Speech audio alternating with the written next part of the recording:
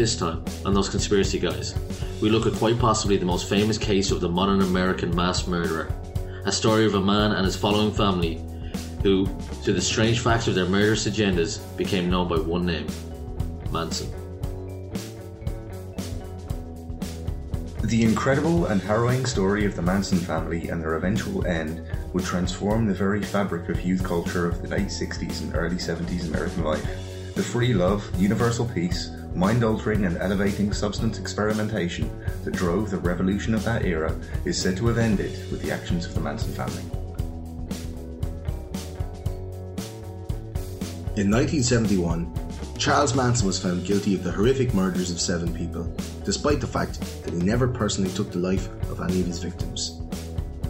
In a case that shocked and horrified society, Manson was found guilty under a joint responsibility ruling of equal culpability for any crime committed by one of his followers on his orders. Since then, rumours about his connections to the CIA and their much maligned MKUltra program have acted as a foil to claims of his satanic leanings and occultish worship. Did the CIA really have a hand in the fueling of Manson and his murderous movement? Were the actions of the Manson family one small part of an American government agenda to demonise and delegitimise the revolution movement of the swinging 60s? Did Charles Manson possess the demonic, shamanistic aura of an otherworldly guru in the vein of Rasputin or Hitler? Or was this simply the evils of mind-bending and breaking psychotropic drug use connected to the dark heart of human behaviour? So come with us as we take a tentative step on the Helter Skelter and look at one of the most macabre families in history. This time, on Those Conspiracy Guys, it's the Manson family. Hitler, Roswell, JFK, cryptozoology and NSA, global woman and 11 government lies. Tell them all about it, those conspiracy guys.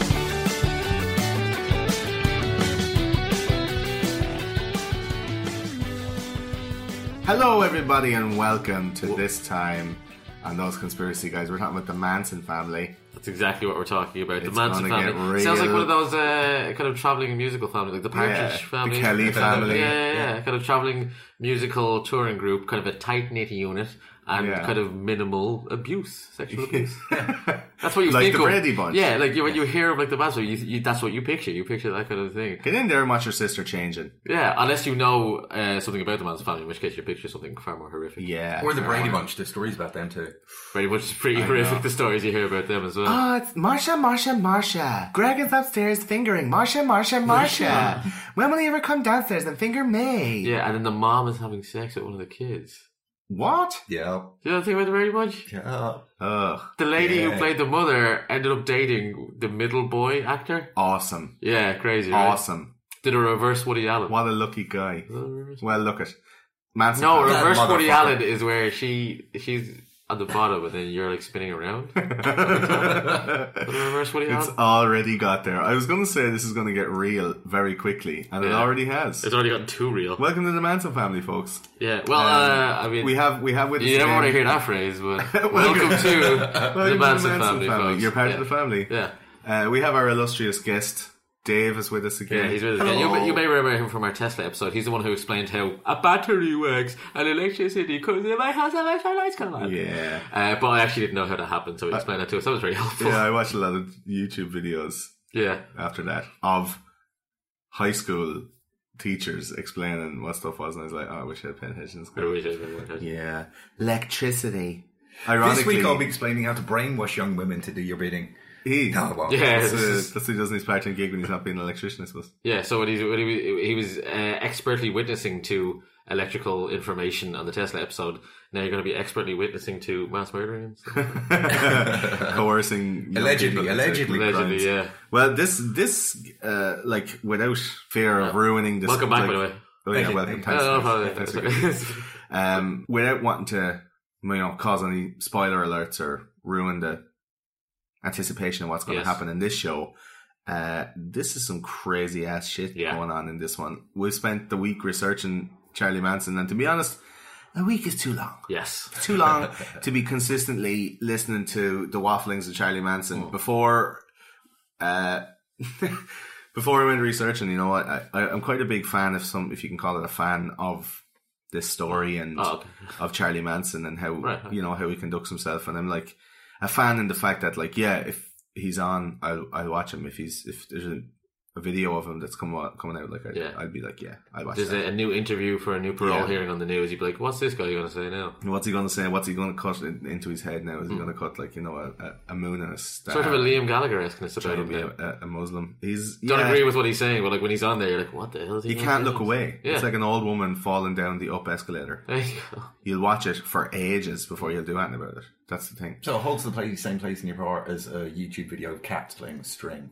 No, you just can't look away. It's more of like that fat kid in Australia that like picked up and body slammed a little skinny bully. It's a little bit upsetting to know that there's a backstory behind it that's probably as grim as watching him do that. Yeah. But also like I think justice is maybe the wrong word, but the feeling of, like, you know, right-handedness, like, yeah, okay, there's something to this that was just misrepresented.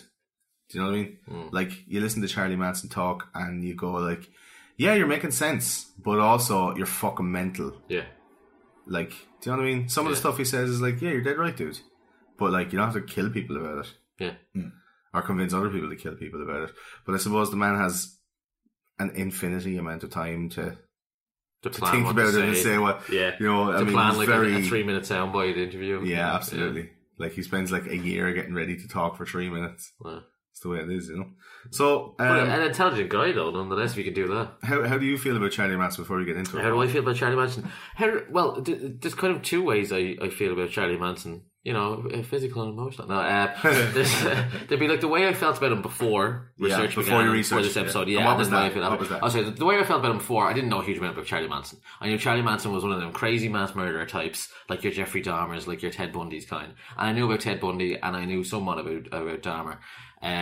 Charlie Manson, I didn't know a huge amount about other than an appearance in the South Park episode, and you know, some pictures and whatnot I've seen just picking up through the cultural consciousness over my life. Like, he's part of our existence on planet Earth, like. But I always assumed he'd just done a lot of murdering. Like, he was up there in the 20s or 30s kind of thing, and I don't know, I had it in my head like something he went around in the 60s in a van, just like picking up people and murdering them, stuff like that. Something like that. Just like in the ether, you were just grabbing exactly, and I was like seeing some flashes of photographs one and of them murder guys. Yeah, and tied it all up in my own brain and wrote my own narrative and went, that'll do.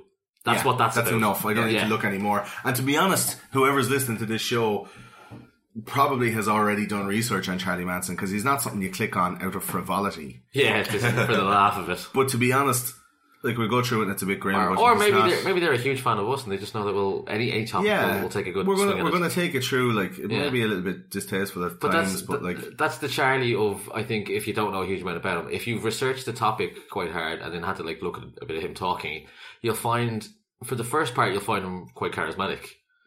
His magnetism, like, I'd listened to him for ages talking, I'm like, and he talks in such a weird old, like, 60s way. Yeah, and he's very watchable, and you think, you know, super entertaining. When he was younger and like that animated as he is now, but like when he was younger and free and more outside. vital, yes, and free and outside, and presenting a world where it's like, hey, here's such and such person from the music industry, here's such and such person from the film industry, and he seems very connected into all that world. I could see him being quite seductive. So what do you think of it? Well, just spent a week looking him up. After a week of looking him up, yeah. Also, and especially in the 60s, early 60s, when the free love movement was just kicking off, and these ideas were just coming around of everyone can be nice to each other and be really cool and groovy. And there's this dude who's very charismatic and very eloquent and says a lot of very interesting things that 19-year-old girls really, really want to hear. And boys. It's a different time. We went over this in the Tesla episode as well. The mid-60s from the mid-50s was a huge leap. Yeah. A huge leap. But they were breaking down borders. The difference. There was a massive advancement in social consciousness, like, as in, you know, the abolition or the beginning of the abolition of racism, female equality. It was like, okay, all you white guys, stop ruining it for all us cool people. And if I can come in on a conspiracy tip, if this truly was the beginning, or, well, the acceleration of alien interaction, extraterrestrial interaction with human beings, then the 50s to 60s may well be the formative decade of human history. Yeah. May well be. Yeah. I mean, the advancement in those 20 years from 1950 to 1970 is like... Astonishing stuff. Yeah, it's unsurpassed in its speed and its... And the cultural And the cultural event, exactly, yes. The world, the speed, the world. Like, technologically now we're flying along, but it's, you know, it's predicted that that's how fast it should it's be, going. But the changes that an individual human being in this era, the Manson family era, that an individual person in their lifetime had to deal with was huge. Was as big a change as any human being's ever had to deal with. Yeah. In their lifetime. It's like moving house twice in 1 year. You're like, fuck's sake. It's mental. So what do you think now after you've looked him up for a week? After looking at him for a week, I think of him, and like by the facts of the case and the incident, the event, the life, the time, he just seems like an evil, little, bigoted, coward piece of crap. Okay. Just seems like a thoroughly unlikable person. And I don't really... He's very magnetic. Incredibly charismatic and magnetic. Has a certain... And I think there's a thing for me, there's a canter about the way people talk that makes them more listenable, that makes you pay more attention to other people. Christopher Walken, for instance, has it in spades. Yeah. There's nothing like particularly pleasurable about the way he talks, but when he talks, you People just kind of, you have to hone in. It's like Morgan Freeman. Yeah, Morgan Freeman has it. Nicolas Cage, believe it or not, has it. Has it. Even John Travolta. John Travolta has it. Like, there's a thing about, and it's people's particular kind of, and there's no like particular thing, because they're all different. And if it's Facebook and Twitter... Pee Wee Herman, Joe Pasquale, do not have it. Do not have it. Joe Pasquale definitely has it. Really? Yeah. How do you think he got famous? Yeah, he just paid someone else to write it for him. Well, and if Facebook and Twitter are anything to go by, we obviously have it. Yeah, or so the people think. I mean, people who... You, the people. You, the people who are listening to this. Yeah, box it off. So, Dave, what did you think before and after you were going to do this? Just so we know where we're coming into when we start talking about it. My knowledge of Charlie Manson beforehand was he was a cult leader of some kind, and that famous image of the Time Life magazine, where he's staring wide-eyed and megalomaniacal at the camera and looks like a crazy freak. Looks as if his mind has been melted and there's nothing else there. That was the image I had of him. And that connected with some kind of cult leadery stuff and killed loads of people. See, this is the thing. This show is going to be basically like telling you the biography of Charlie Manson and the Manson family and how, you know, the murders happened and all the stuff happened. And there's a lot of like misconceptions and stuff that's out in the social ether that you think, oh yeah, Charlie Manson, big murderer, oh he's mental. And there's a stigma, you say Charles Manson and people go, like, there's a stigma around him and around his name and reputation.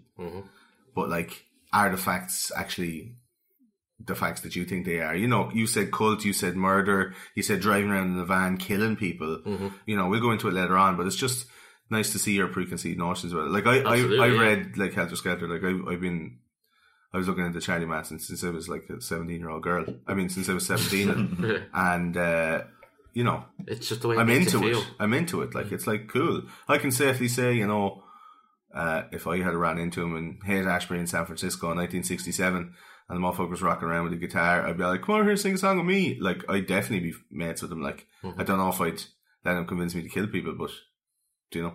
You'd have wanted to have a party with the guy and let that world a little bit. Yeah, absolutely. Yeah. The man he's hooked up, you know? Yeah. So what do you think after researching for a week? What do you think about him?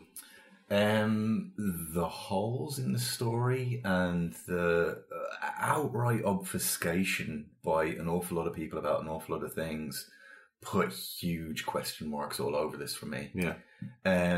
Yes, it was a free love time. Yes, there was a lot of social interaction. Yes, there was a lot of people squatting and doing dives and hitchhiking across the country and leaping. Yeah, couch surfing is early enough, and leaping from group to group to group. And there was the environment for something like this to happen. Yeah. Now, in my they were asking for it, Dave. They were asking for trouble. The climate of like free love on the free love highway. The love is free and the highway is long. And they were taking drugs as well. Exactly. Yeah. Open your doors to your brothers and sisters, and then have lots of weapons around and take lots of drugs. Yeah. Yeah. And it was, you're right. There's a certain element of a horrific event type of murder was going to happen at some point. It was looming. Yes. Yeah. And if you're taking highly psychoactive drugs around strangers, then some of those strangers are going to be fucking crazy. And I'm very surprised more people weren't killed. So we're going to get your expert opinion on that particular subject as the show goes on. Yeah. of which you have Many. expertise. Many. Yes, many. Much Well, I studied So- psychology for a year. Yeah, and Oh, you're taking drugs too, right? Oh, yes. yeah, we see hand in hand. Allegedly. Yeah. They're not mutually exclusive, you know. I used to take drugs. I still do, but I used to too. That's a Mitch Hedberg video, people. Enjoy. Mitch Hedberg, Yeah, everybody. enjoy. So let's get right into it. Charlie Manson was born No Name Maddox. That's got to be a fucking hard start in life. Yeah. When your And he's- name is already No Name. Yeah. Well, it's not I mean, is it no name or is it? I thought it was Naname. Naname. Japanese Some, yeah. flower. Ah, Naname. He was named after a beautiful Japanese flower, which Let's- is also hard to be named when you're a Let's boy. put a cross on his forehead.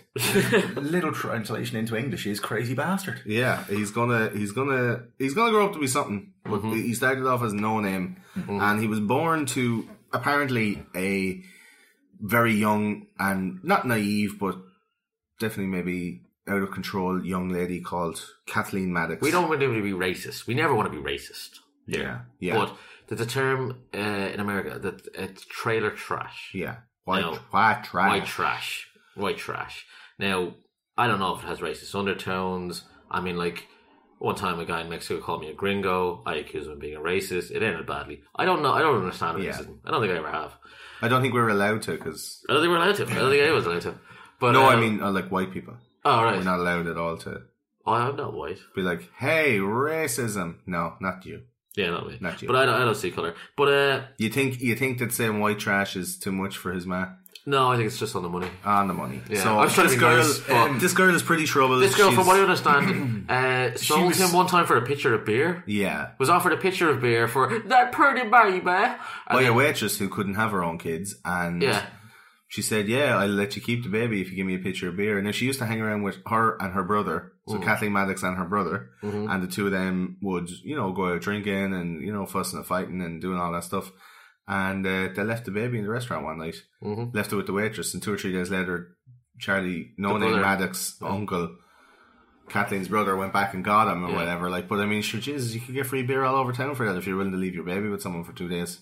Absolutely. That was like baby rental more than abandonment. But like, so she did like reverse babysitting. She got paid to have people babysit for her. Yeah, I mean, is that not what like most of the social welfare is?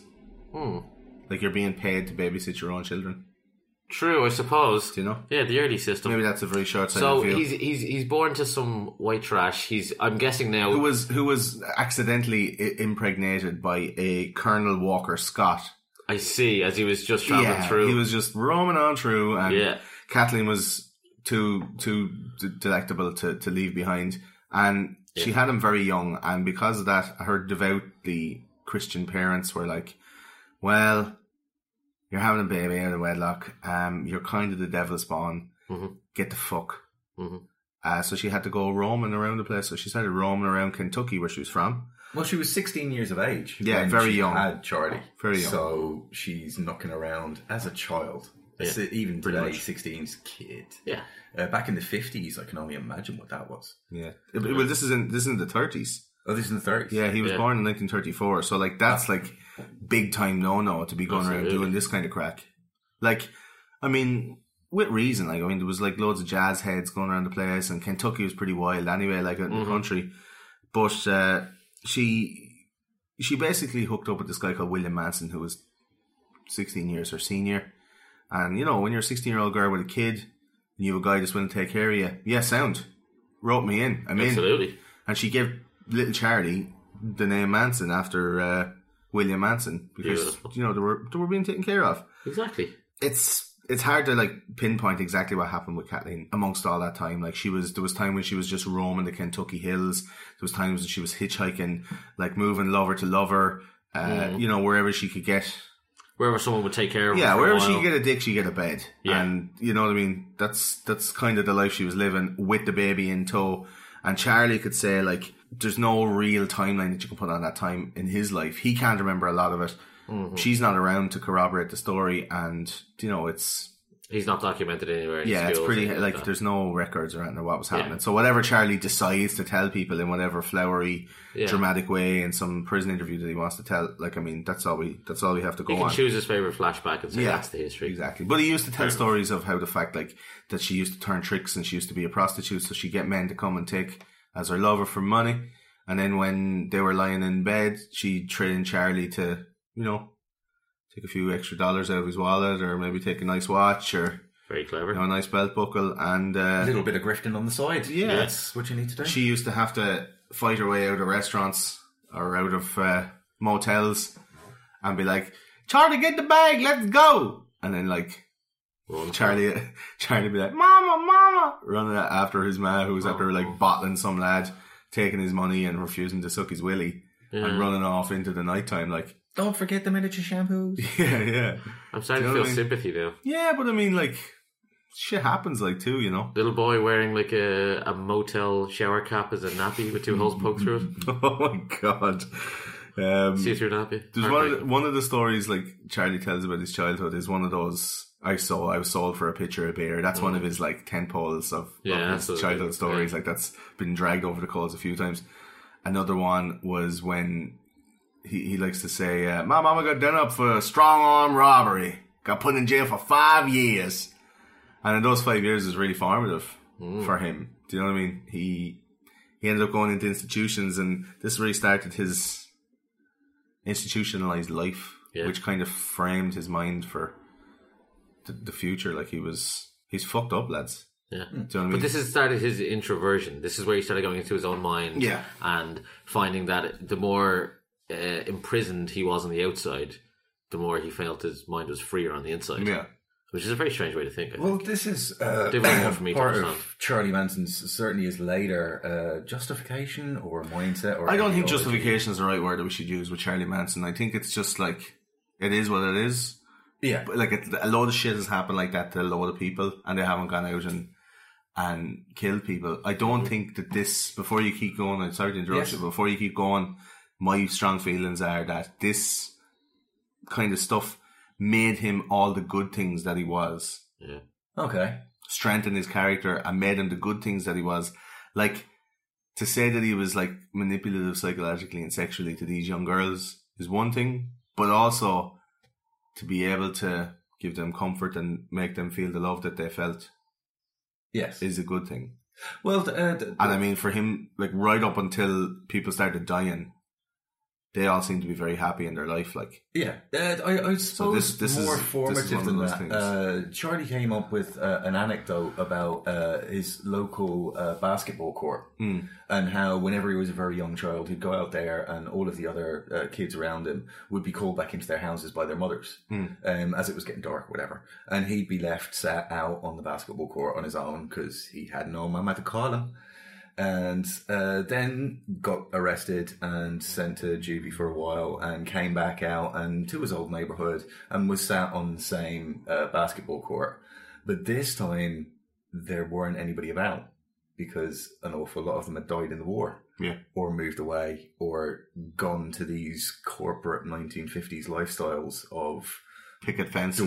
boredom and 2.4 kids, and they married somebody they didn't really give a shit about, and that was their life.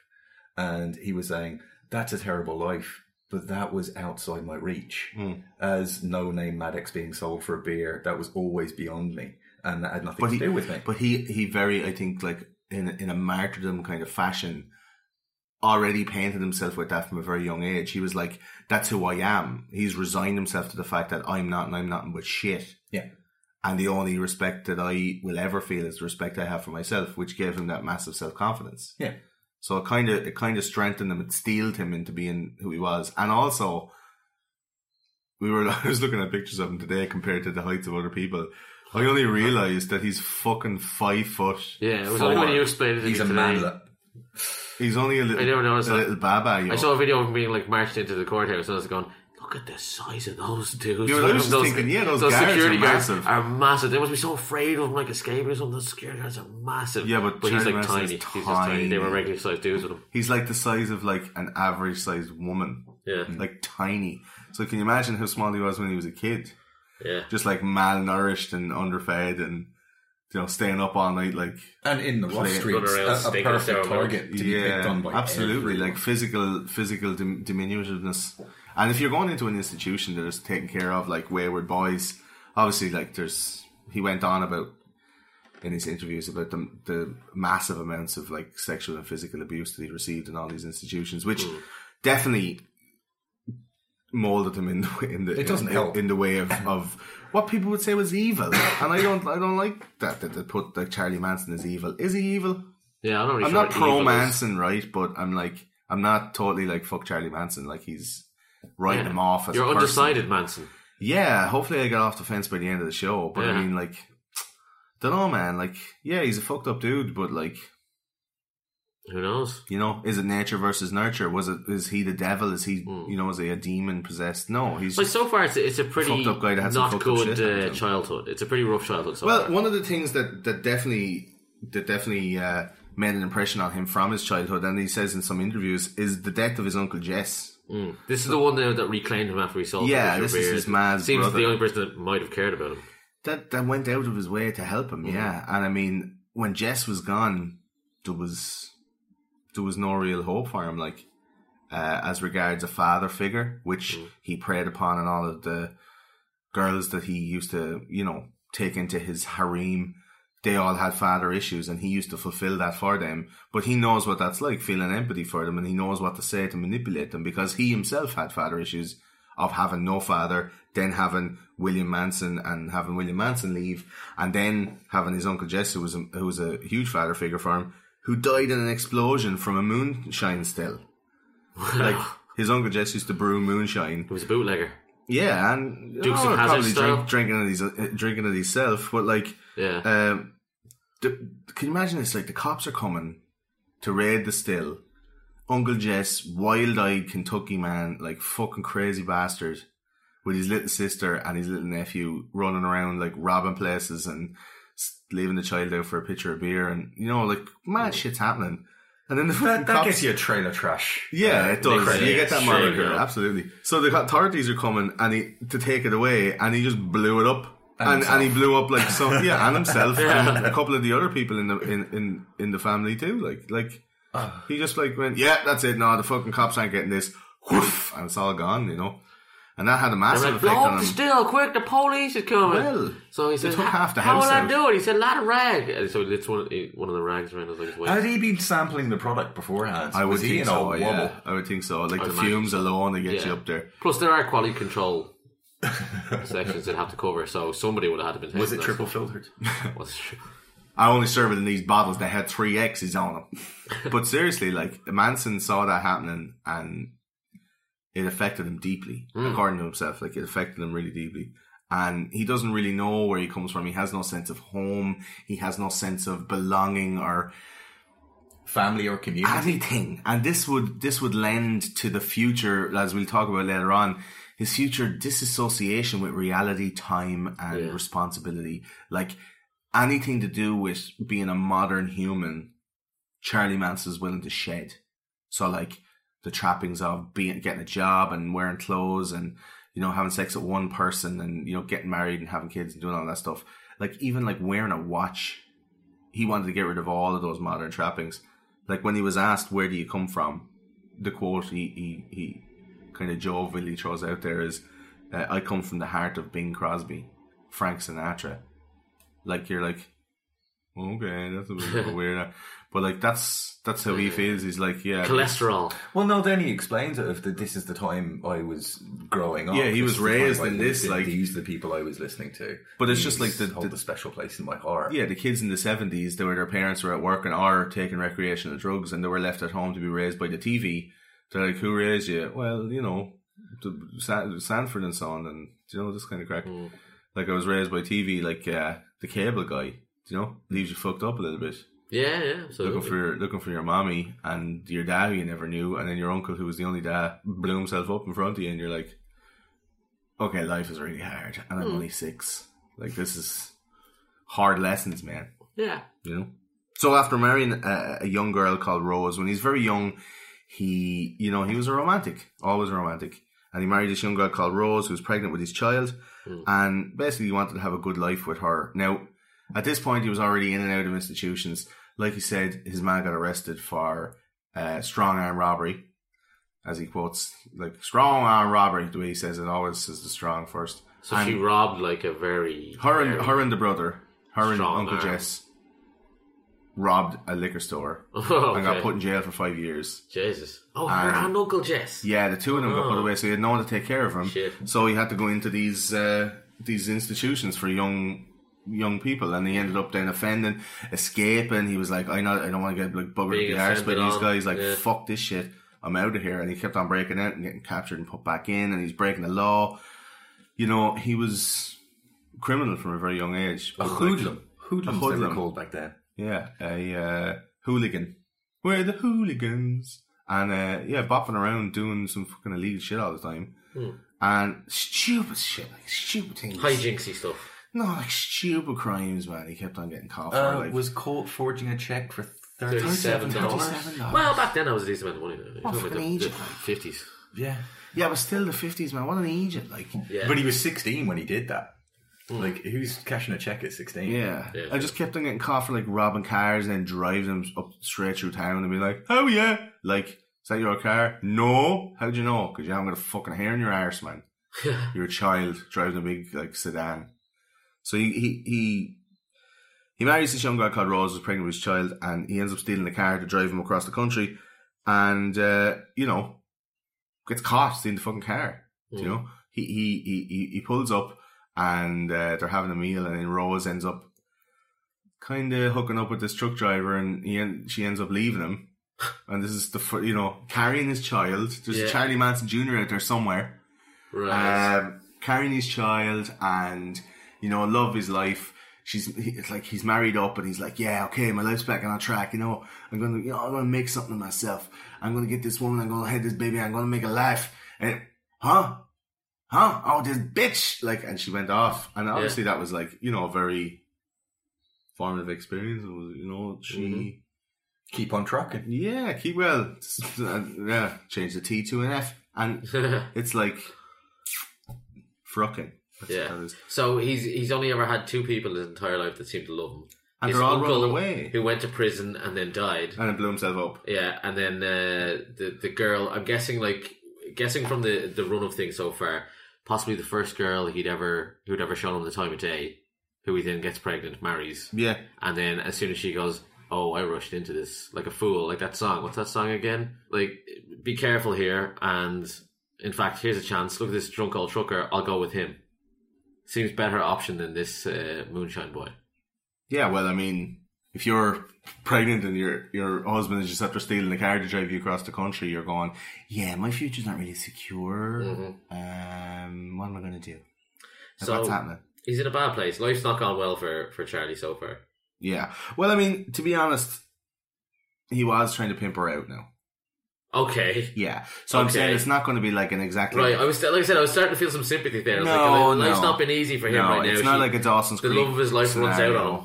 It's not Dawson's Creek. Like, he's not... Right. It's not, American Pie. So is this a case of... He went lovingly making love to her on the docks and he's just like, I don't want to wait for our love to be alright. It's like, no.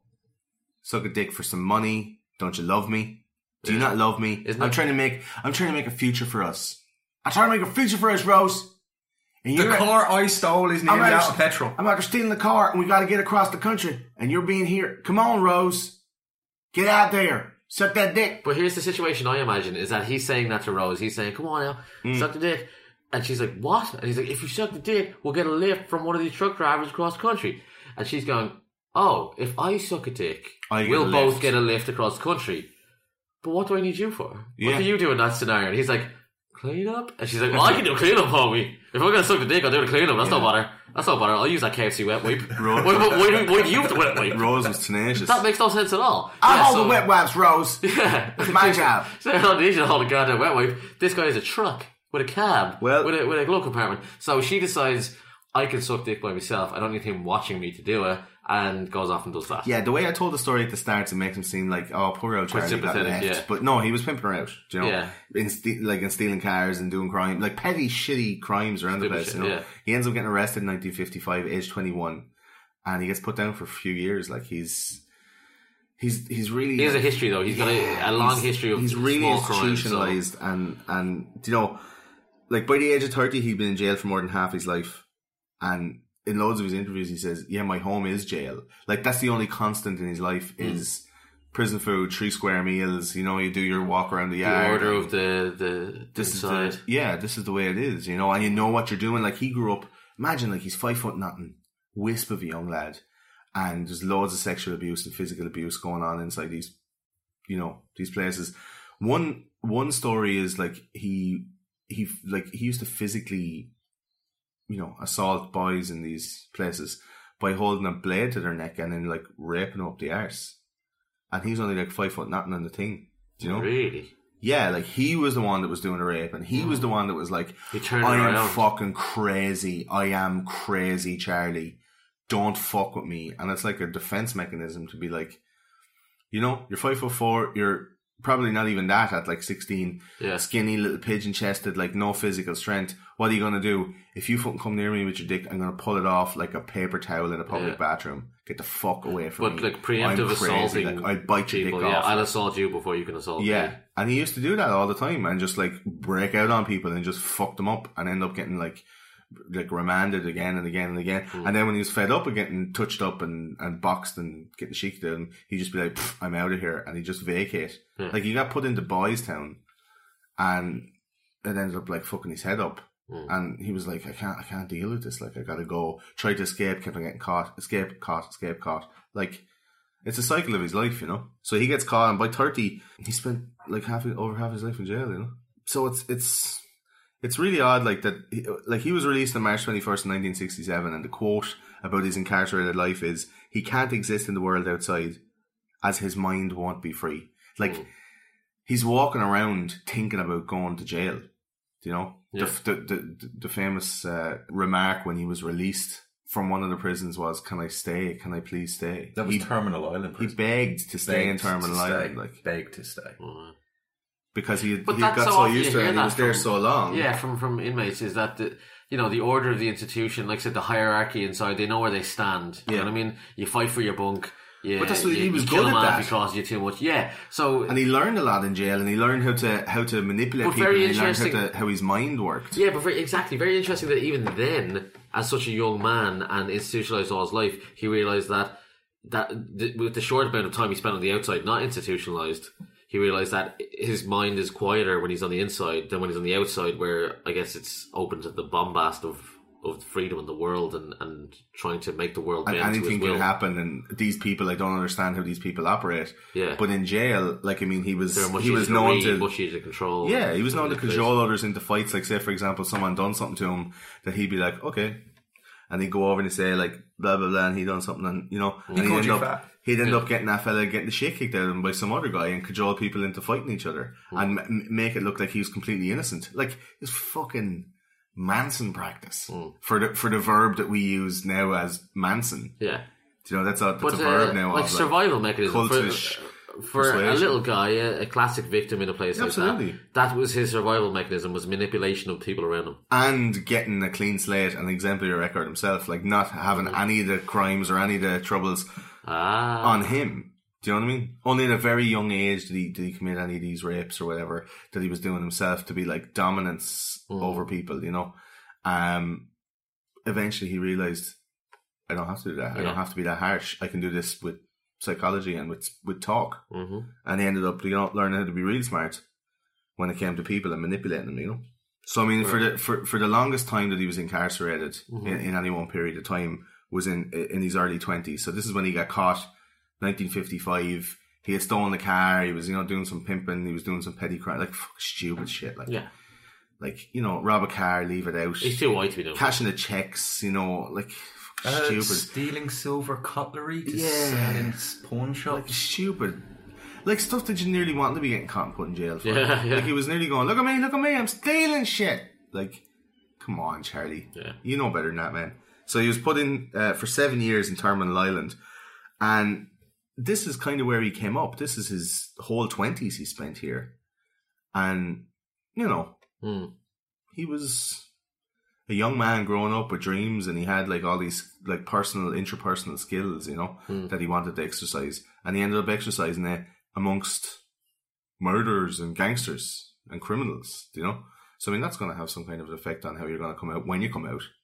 But damaged people, usually, like, again, Yeah. statistics would show incarcerated people would have a higher percentage than the average populace for childhood abuse and broken homes and situations like that. So again, the people that he's learning this craft on of mind manipulation are broken people. They're susceptible to that kind of manipulation. Exactly, and these are the people then that he'll be able to pick out and spot in the general populace and to target.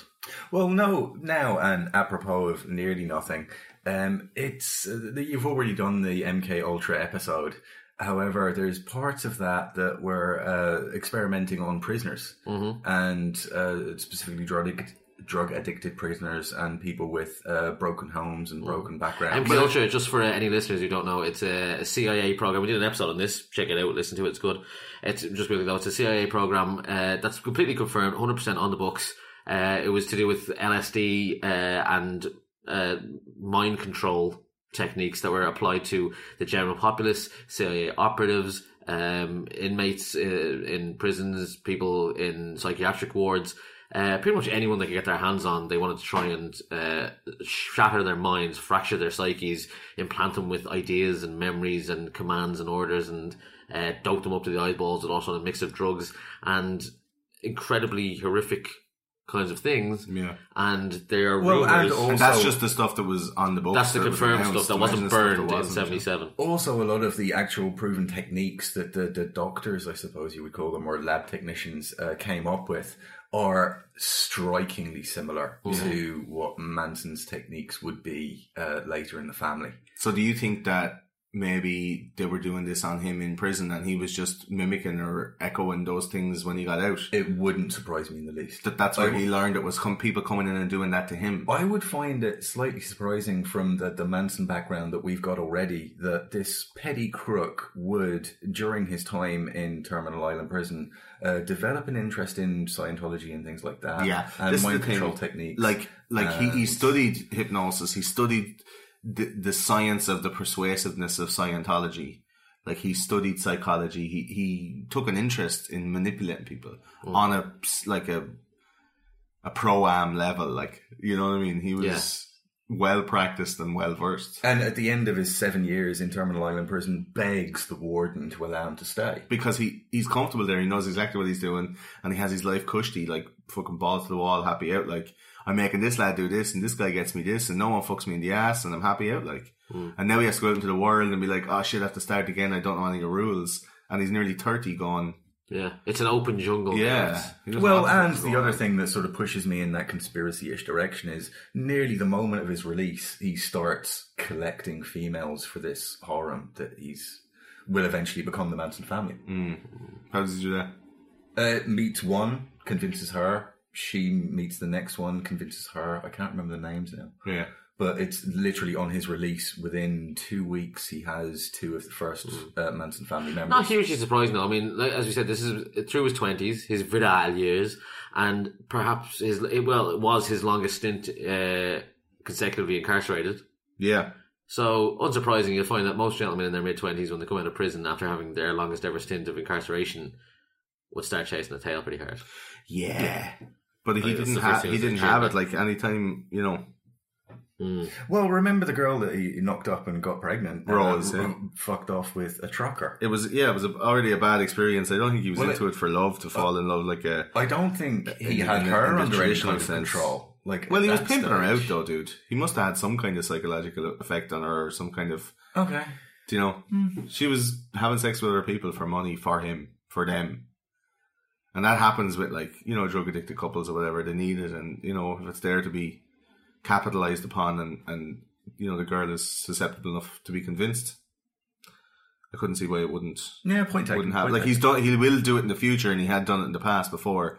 He was like a notorious pimp, but I mean, he must have had like some kind of charm or some kind of panache or Shazam to be able to convince girl to do that, like, you know what I mean? Yeah. I suppose mainly it's the reports of the family and the play acting and stuff. Whenever we get to the ranch and it sort of kicks into high gear, are very specifically oriented. They're very set up, almost like they're read out of a textbook. Yeah. All of the stuff about the play acting, and you sit in your chair and you become this different person, and now like you have Gestalt to react. therapy, like which I guess he could have read in prison. I guess he could have studied up on it in his own. I think he definitely tried to figure out how to get along without getting like fucked up the butt. Mm-hmm. And he's like, okay, just the same way that like if you watch that Patton Oswalt bit about Sky Cake, if you've ever seen that, where he's like, how do the intelligent guys of old stop the biggest, roughest guy in the village from like, I'm having rape for dinner. Yeah. You know? They invent some kind of promise in the afterlife that if you don't kick the shit out of all of us and take all our women and then kill us, that you go to this place where you get whatever you want when you die. And, you know, this is an intelligent guy. You can eat. Yeah, this is an intelligent guy who's able to manipulate people into getting what they want or perceive to get what they want. And then they're like, yeah, I'll do anything you want then. Yeah. Do you know what I mean? He's amassing a group of people that eventually will satisfy his every need and do anything he says. You know, do anything he says. But also so far, all incredibly selfish, all incredibly self-serving. Well, self-preservation as well. Like, yeah. But everything, not just for the preservation though, for the pleasure of Charlie. So far as everything. As well, yeah. I mean, the thing it pleases him to go back to prison. He goes back to prison. It pleases him to get out of it. Yeah, and he goes back to prison. He's like, Grant, home now. Yeah. You're alright. See you later. I had a little time, and I'm world famous for the 3 years or 5 years that I was out. Yeah. Like, I'm infamous forever. Like, people forget, like, Jimi Hendrix was only famous for like 3 years before he died, and we still talk about him today. Yeah. Do you know what I mean? Quite the legacy. Yeah. Like, to put Charlie Manson and Jimi Hendrix on the same scale is a bit disrespectful to Jimmy. In celebrity. But like a cult of celebrity situation and in a different world where some decisions were made. We're going to talk about Charlie's musical career later on, but some decisions were made that possibly could have dragged him in the wrong path, but like he definitely had the opportunities to make some kind of a life for himself. But because of his stubbornness or whatever, he didn't end up going through with it. Passed him. But I think that his time in jail solidified his mind into a certain thought process. Like he always says, his biggest message to young girls that idolise them was don't lie. And he learned in jail not to lie. Because if you lie in jail, you get either face cut or you get killed. You know, you stay out of people's business, you mind your own business, you do your number. Do your number and do your time. Do your number, do your time. That's his message. And then you learn to stand on your own. His lady followers. That's it. Yeah. Don't lie. Don't tell any lies. Because if you're lying, you're dying. Do you know? Well, he seems to have honest to it. Yeah, but he says he was really, really honest with them and like honest to a fault where they would be like, oh my God, you can see into my soul. Like, and he's like, yeah. But I mean, it's part of the manipulation thing. He's like telling them not to lie and then he can do what the fuck he wants. Yeah. But it's this dogma and this doctrine that we see in like, you know, political organizations and we get in like, you know, even like organized religion. It's do as I say and not as I do. So Charlie will indoctrinate these people knowing how indoctrination works and then he will, you know, skirt the borders of the rules of what he's at to be able to get what he wants. And it's all about him. It's all about him all the time, you know? Yeah.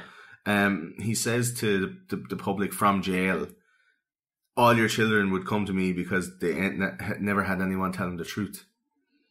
He sees himself He's as like, you're lying to them all. You're lying with the media. You're lying with the news. You're lying with music. You're lying with your clothes. Like, you lie all the time, you know? But I'm telling them the truth. I'm telling them what's actually going on. I'm telling them politically, religiously, psychologically, and sexually, this is what real life is. But little did they know that that's not what real life is. But they're only kids, so they didn't know any difference. But it was a polar opposite to what they grew up on, at the time. which was like white picket fences and, you know, be good and don't be watching Elvis because he shakes his Mickey around. He was the Marilyn Manson of his time. Yeah. There you go. Why do you think Marilyn Manson chose Manson, I suppose? Yeah, why did Tesla choose Tesla? Yeah. That's what it is. So his philosophies, I think, in these interviews are admirable, and they come from maybe a place of, you know, great reflection, where he can say stuff like, I don't know what they see in me. They said I was God and God was in my voice. And as long as they've seen a nice guy, I'll be a nice guy. I reflect a nice guy to them. Like, that's such a quote, like, of whatever you want me to be, I would be that thing. Yes. Like, that's so... It's almost like a peaceful admission of manipulation. Like, he's like, whatever they want me to be, I'm going to be that thing. They saw God in me, so I just let them see God in me. Yeah, but he didn't tell them that it wasn't there. Exactly. I kind of encouraged them maybe a little bit by doing up these mock crucifixions or whatever, but like still really weird upbringing, a really weird psychology to bring into a group mentality where he is saying, tell the truth, everybody, but where he himself then can lie as much as he likes, you know. He was very stubborn and he really didn't care for material things. And one of the greatest quotes from his interviews, I think, is, all your whole life is put around your paycheck. You couldn't give me all the money in the world to do something I didn't want to do. Yeah. I think anybody who's listening to that will appreciate that's quite a good Charlie Manson impression. Yeah, that is a good Charlie Manson impression. Pretty good. But I agree with him wholeheartedly on that point, but that's because it's an easy point to agree with. Yeah, it is. And all of his stuff is really easy to agree with. And that's the whole point of Charlie Manson, is that he's throwing out stuff. Like when we were all like young, 19, 20, and we're all smoking weed. I don't know if dear listener was smoking weed at that time, but I guarantee you that you had that, that weed conversation where you're like, hey man, do you know the way you see the colour green on the grass? How do you know that green you see is the same as the green that I see? Then maybe my grass is blue and your grass is green, but we just call it green because when we were babies, we're told an apple is green.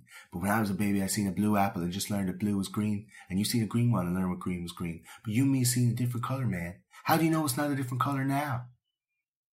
And everyone just goes, oh, my mind is blown, man. It's fucking amazing. And you're like, yeah. That's fucking weed smoking 101. They're the first 5 thoughts that come into your head when you start smoking joints. Yeah. Because it opens up a part of your head that's inquisitive, that's like self-regulatory and self-reflective. That's happened in every generation, right back to the guy that first came across a marijuana bush that was burning. Yeah. Oh, wow. Yeah. This is deadly. Is that bush green or blue? I don't know what colours are. Yeah, but then immediately step outside of himself and understood his own sentience. Yeah. He's like, I'm a man who has put clothes on myself to cover my genitals for no reason. Mm-hmm. Well, I'm getting scraped up by burning marijuana bushes. Yeah. I suppose, yeah.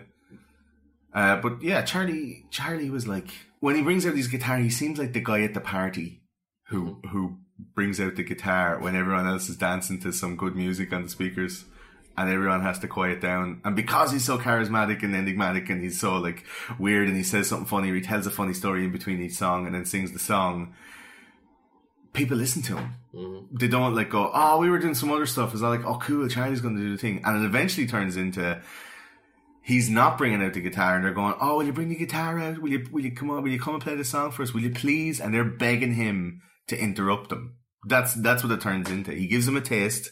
They kind of like it. Then he takes it away, and they want it even more. Mm-hmm. And this is a typical trick that's played with like teenage girls that are coming from a background very like his own. No father. Yeah.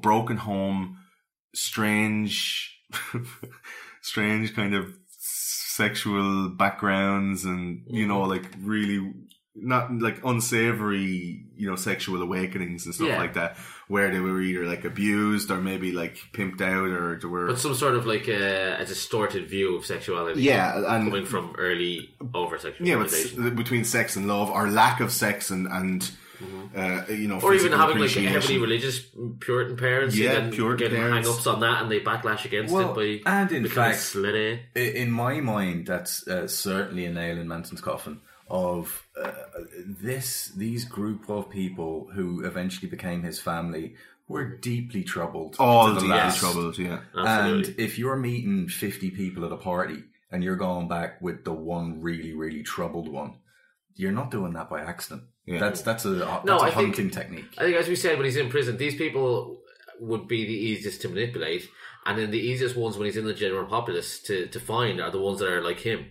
Yeah, they'll be the easiest. They will gravitate towards each other. Exactly, because he'll know exactly what to look for in the signs, and he'll know how to talk to that and comfort that. But is that him, or is he fully able to handle what he is, but he's able to recognise that potential weakness in another person? So he's after having all those bad things happen to him, but he didn't really let it affect him, really. Yes. That he then is able to identify that in someone else and go, you've been through the same thing as me, and he's able to use the strength that he's had to get over, and maybe he's had enough time, it affected him, but he's had enough time to like recover psychologically or whatever, and he was able to go and pick somebody out and go, I'm the same as you are. and then they feel that empathy and they're able to, make a rapport, and he's able to manipulate them into doing stuff. Do you think that's it, that he actually had a stronger mind to be able to recover from those? Yeah, or he did psychological the classic thing of just locked it away and never released it until, he started taking loads of mind-bending drugs, and they all just came flooding in, and it drove him paranoid and a bit mental, yeah, and insane and violent, where he might not have been before. Well, to be honest, I think his potential knew no bounds, and whatever he wanted to turn his hand to, he definitely would have been able to succeed at it if it wasn't for his own personal foibles and self-destructive nature. One of the crazy things that I found that I didn't know about Charlie Manson, we're giving you this background now to show you where he got his practice of manipulation of people. So when we say later on that he had 15 girls who he all had sex with, and he had 4 dudes in his family that he would share out, and everybody would have sex with everybody else, and it's kind of like an orgy, kind of a harem Swedish family kind of group sex kind of scenario going on all the time on a ranch that used to be a Wild West movie set. It sounds mental. It sounds mental. But this is the background. This is the background of the man's mind who had the imagination to come up with living a life like that. Yes. And going out into the 60s, that's nearly over. He's coming in at the last song of the night, Yeah, he's a little late to the party. If he wants to be part of the groundswell of the movement, he's a bit late for it. He's coming as the movement turns dark, as the heavy drugs start settling into it. The mushrooms and the smiley faces and the flowers and the end of the gun barrels are being exchanged for amphetamines, and real gun barrels being pointed at the end of gun barrels, and people getting, and biker gangs pointing in the movement for drug dealers capitalising on an ever-growing populace of teenagers consuming drugs, and a disaffected youth, and a country on the brink of, insurrection and lack of faith in the government, and the Vietnam War is escalating. FBI and the CIA out of control, properly out of control. Martial law almost implemented, and National Guard being deployed to peaceful protests at college and killing students. College life, and people between their 18 to 30 are really rising up and raging against the system, to try and affect change in a very real way. And to be honest, if they weren't all so fucked up on drugs, they might have been able to do something about it. The 60s was pretty heavy, when it comes to music, but also when it comes to politics and, the Tricky Dick. Tricky Dickie Nixon, and the Black Panthers, and these kind of organizations were really making headway by the time Charlie Manson got out of jail in 1967. So he's out in 67, the summer of love, and he's just spent the last 10 years of his life in jail, getting either raping or getting raped. Yeah, being really manipulative in a very caustic atmosphere, in a very aggressive and horrible lifestyle. And he rolls out onto Haight-Ashbury in San Francisco. He goes where's the party at? I want to go have a good time. I've been locked up for years. Go to Haight-Ashbury, Charlie. Be sure to wear a flower in your hair. And he ends up going, and so gets out of prison, hops on a bus to San Francisco. Yeah, and he's just thinks, get straight into the middle of the movement. Straight bang into the middle of this hippie movement. It's been swerving and going for years and years and years. Yeah. He thinks just feed straight into it. Absolutely. And is this a case of, when you get to a party or something like that, going away party, a birthday party, you get to the pub and you're there 4 or 5 hours after everyone else, and they've all had a few drinks and they're all kind of well on the way, and you think, I better catch up. So you just start lashing down drinks one after the other. And then you end up getting straight to kilos. Yeah, you end up getting destroyed. Is that the case? You think, did Charlie show up in San Francisco a little late for the party and just went, I'm going to do everything 10 times crazier than the rest of you? Because he was late and he thought, I better go over the top. I don't think it was just that reason. I think it was his natural inclination to go over the top, just like when he was young in the boys' home. Was to access everything. If you try to fuck me in the ass, I will flay your Mickey open and I'll stick you to the fucking wall. I am crazy, Charlie. Don't fucking touch me.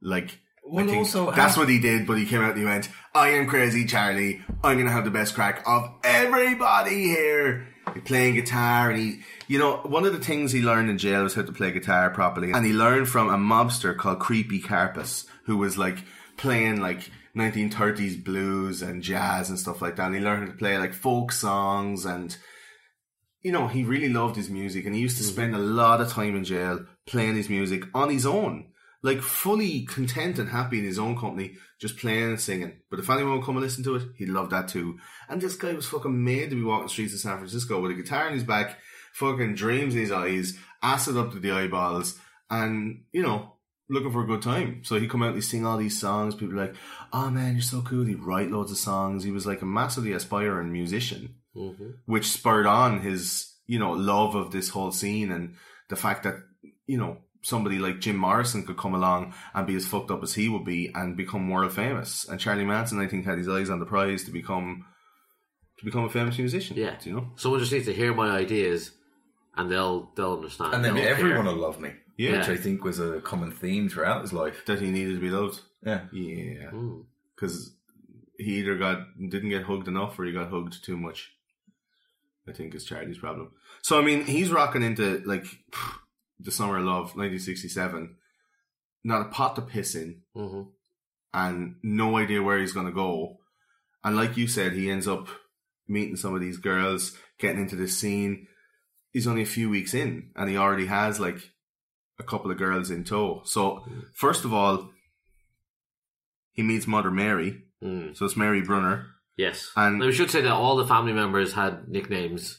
Yeah. Everyone got nicknames, so when we're saying some funny names here, these are the nicknames of these Manson family members, not generally their given names. To go with the fact that Charlie naming didn't go particularly to plan. Yeah, he when didn't was really born.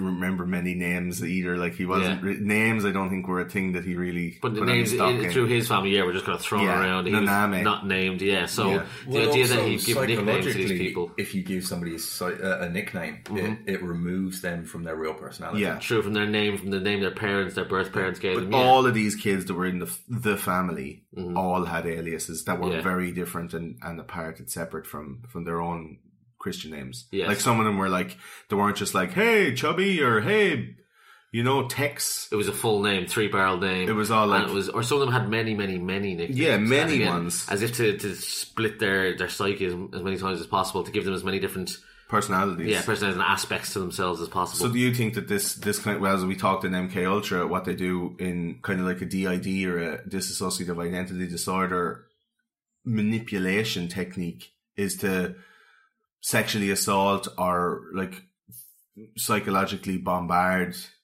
a young child who's impressionable with a traumatic event? So it's a trauma-induced hypnosis or a trauma-induced DID. Absolutely. Yeah. That he was taking these kids and giving them a shitload of drugs, making them have a trauma, and then like implanting his suggestions in them. But then, when you say trauma, it can actually be as simple as, you really, really want me to play my guitar? No, fuck you. Yeah. If the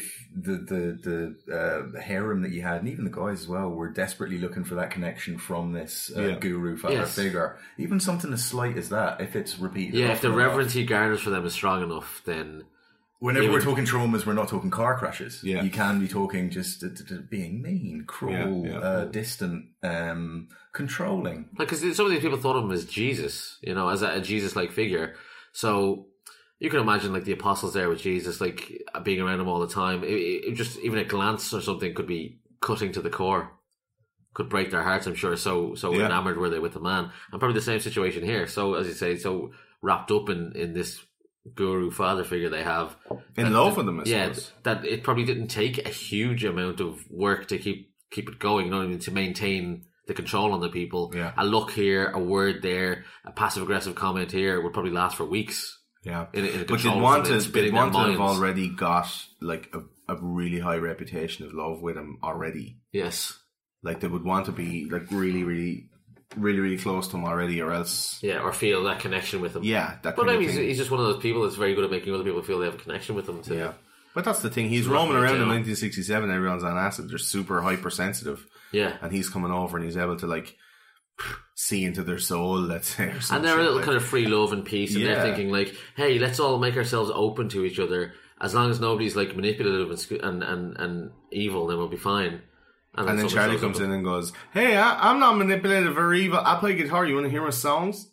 and they're like, Oh, I like him. He sounds nice. yeah. But he's coming into these people like Mother Mary Brunner, who kind of came from like a really normal monotony of suburbia. You know, she wasn't like super like molested or like came from a broken home or whatever. Yeah.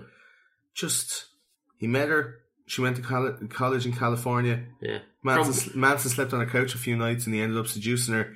And then, you know, Manson he was hitchhiking around San Francisco. He was hitchhiking around California and he ended up getting into a car with this priest.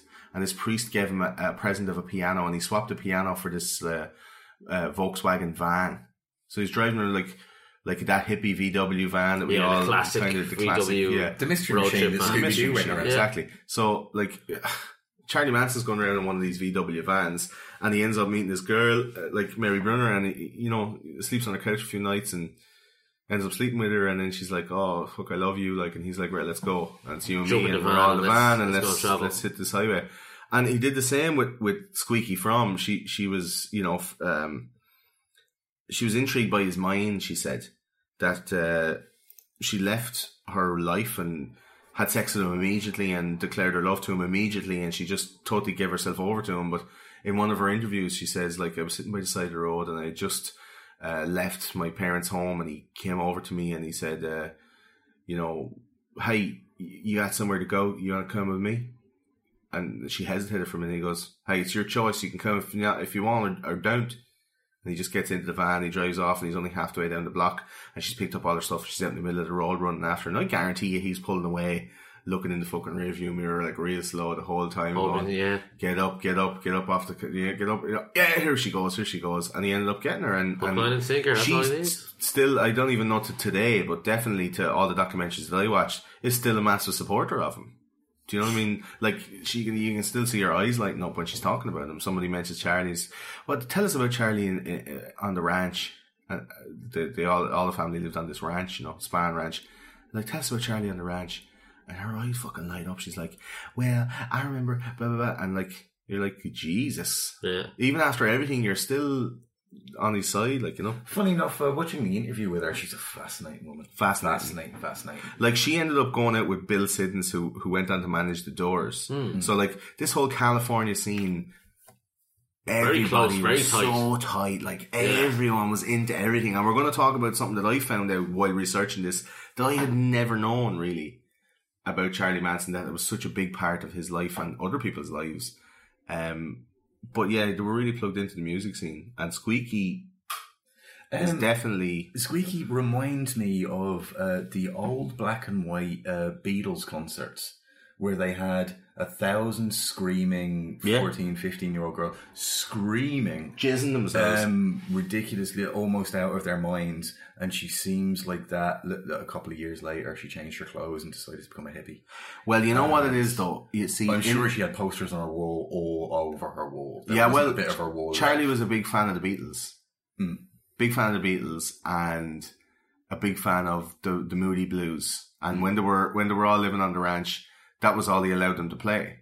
They wouldn't play anything other than the Beatles or his music. So it was very kind of like harkening back to the times when you were in your mid to early teens, like early to mid teens, and you were playing the Beatles and you were, you know, rocking out your room and trying to keep them in a perpetual childlike mindset. Yeah, but Do he you would know also what throw some Moody Blues in there, though, wouldn't he? Yeah. Yeah, that's going to take it right back out of there.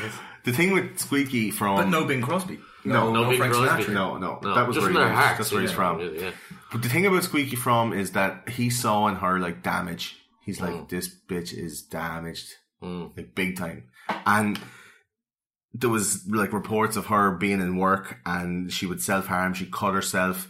There was one day, there's people in work that were watching her and she just, like, got the stapler and went and just stapled all the way up her whole arm. Like, she was fucked up in the head, man. She was, like, already on But again, a no self-destructive particular, path. like, no horrific sort of childhood, no history of abuse or anything like that. Just No, she just started had taking a rebellious drugs. teenage years. Yeah, started taking drugs and just wasn't into it. turfed And, out by the religious parents. I and mean, that's it. they put her out and she ended up getting into the van with Mother Mary Brunner. And, There you go. it was even Squeaky who recruited Susan Atkins, who ended up joining the family. Oh, so each begets the next. Yeah, kind of. And the more they had, the more they got. And he got like the most beautiful women, and they were like the road front women who he put out the front and kind of enticed the girls in and go, well, there's like beautiful girls in there, and the guys would be over like, hey Charlie, what do you want me to do? Like, you know, and he'd give away the girls, and he was kind of a fucking pimp, like, basically, with a load of women around him that he was selling their sex for services. Yeah, for hiring in muscle then to his growing group. Well, trading on their love. Quite literally trading on their love. But it was so weird though, like that he was able to get plugged into this California scene, right? And one thing I found out when I was researching this is how close he was to becoming a fucking worldwide star. Yeah. Like, you don't even understand how close he was. He ended up meeting Dennis Wilson of the Beach Boys. Mm-hmm. And Dennis Wilson took a shine to Charlie's lifestyle, his kind of free love and the harem of women that he kept around. And this is after coming up from the 50s and all through the whole 60s. Like, it was a tumultuous time for the Beach Boys, with like alcoholism and drugs playing a big part in their upcoming. And they had, like, you know, a lot of albums out, a lot of success, loads of gigs, and they were coming up parallel to the kind of success of the Beatles. So it's a big stressful time for them. And I suppose Dennis Wilson, who was one of the three Wilson brothers who were founders of the band, he was like, you know, I'm looking for just a bit of strange. Like, I'm looking for some weird shit. I like the odd, I like the strange. Of course. And I saw Charlie Manson and went, yeah, fucking Charlie Manson has it going on. Let's go, let's get Charlie over to hang out. And Charlie Manson and the whole family, like 12 people, they'll all just rock over to Dennis Wilson's house and start hanging out and partying and taking drugs and do whatever. That was over a weekend, was it? It was over a longer period than that, yeah. Months. Yeah. Months and months. No, a long time, yeah. It's Wilson sucked them right in, and it was like Wilson was a gee hair away from leaving the Beach Boys, leaving his life behind, and just going on the road. Jacking it in and going on the road. He picks up Krenwinkel and Ella Jo Bailey as hitchhikers, two of the Manson family members, and kind of gets seduced by them. They introduce him to Charlie, and he's equally seduced by Charlie. Yeah, and his lifestyle, and they all move into his house. Yeah, and they used to sit around taking drugs, sit by the pool, and you know, talk about politics. And Dennis shared everything he had. Yeah, he lived at 14400 Sunset Boulevard. Yeah. Nice, very nice address. Had a studio, everything in the house, had instruments, everything set up, and he just invited them around to hang out. And you know, mi casa e su casa, pool out the back, whatever it was, cabana house. They just live out and hang out. And he was always looking for somewhere to couch the commune. Yeah, to stop up the van, and the further he got, the more people he had. So exactly, the van, this little VW van's getting very heavy. Suspension can't take it. So we were also at Dennis Wilson's house, and they kind of just roll in and not take over. Let's break here for decide they're going to stay there forever. And Dennis seems to love it. Dennis is happy enough with it. Man, he was going to leave the fucking Beach Boys, like a multi-million-dollar selling band, like to go and hang out in small pot and fuck bitches with Charlie Manson. Like, that's a serious love. That's a serious, like, you know, a hold that Manson can have on people. Even someone who's like successful, but obviously still yearning and searching for something in his soul, that he's willing to leave everything behind and just fuck off with these guys. Yeah. You know, that's bananas, the kind of power that he has there. Like, he ended up recording some songs, right, in their studio. But what happened, like, these songs have had to been produced correctly, or if Charlie had been, you know, susceptible to being produced as an artist, like, he could have been famous. Yeah. He could have been the famous musician that he deigned to be when he rolled into Haight-Ashbury in 1967. He just wasn't able to take correction. It was either his way or fuck off. And I'm watching all these like Dennis Wilson interviews and stuff about Charlie Manson. He doesn't really like talking about it. Well, he's dead now, obviously, but like he didn't really like talking about it, so he didn't talk about it too much. But one or two of the interviews, he's like, Charlie's sitting in the studio and he's recording the guitar and he's recording the vocals, and we're like, maybe Charlie, we can change that a little bit. And whether no, it's my song. It's my song. I wrote it. I'm singing it the way I'm singing it. You can record it if you like, or fuck you if you don't. That was it. It was Charlie's way or the highway, you know. And it wasn't able to be produced, which means it wasn't able to be recorded properly, which means it definitely wouldn't be released, and it wasn't going to be released on Brother Records, which is the Beach Boys label. Do you know? But Dennis did introduce Manson to producer Terry Melcher, who's the son of the actress Doris Day, and he is like these are all big names. They're all connected. Huge, like Hollywood and California heads, like huge, and he's totally plugged in, right? So Manson, and it looks like it's going well for him. So yeah, he's out of made nowhere. up, He leaves prison with a guitar in his back, having learned a few chords, and thinks, oh well, having like $35 in his pocket, become proficient, written a few songs in his bounces to San Francisco. In his cell, yeah, bounces to San Francisco. And within a short period of time, he's now hanging out with a Beach Boy, living in his house, recording songs. And the Beach Boy's like, meet my super famous producer mate. I can't get you on my family's record label, but maybe he'll put you on his record. Yeah, we put you on something else. And Melcher meets what Melcher wants to do is make a whole movie about the Manson family, about their lifestyle, and he wants to use Charlie's music as the theme song to start like a cultural phenomenon. So Melcher wants to like basically document this family phenomenon, but also that he wants Manson to get rich off them as well. I think. Well, yeah, he sees the appeal of Charlie, and he sees like, this guy is like a massively entertaining and attractive personality. And I think he's seeing the commune and this new idea, this new movement of society, of culture, of how to live. He's seeing this as like, you know, like a Beatlemania, a Monkees kind of movement. It's the next level. It's the next thing. It's the next this cultural man has connection. massive charisma if he has 17 people following him. Yeah, absolutely. Win. He's seeing the next cultural connection. It goes past like fashion and music and art and everything. It goes to your day-to-day way of life, your everything. Throw it in and start this new way of life. Yeah. And he sees that as a movement. He sees that as something you can tap into, and something, if he's the first to get a documentary out about it, and this is the next big cultural movement. He could start a cultural phenomenon, basically like, this is what the kids are doing nowadays. You should start your own commune, or join a commune. Yes. Or like, there'd be like kibbutzes dotted all over the greater United States or whatever. Like, yeah, good idea, as long as murder doesn't happen at the end. Yeah, and it looks like a good idea, and it's looking good. And it's around this... It's like those shake shops. It's like, let's get a Mars bar and 2 Snickers and a load of Maltesers and some peanut butter and a banana and make a milkshake out of it. Yeah. No.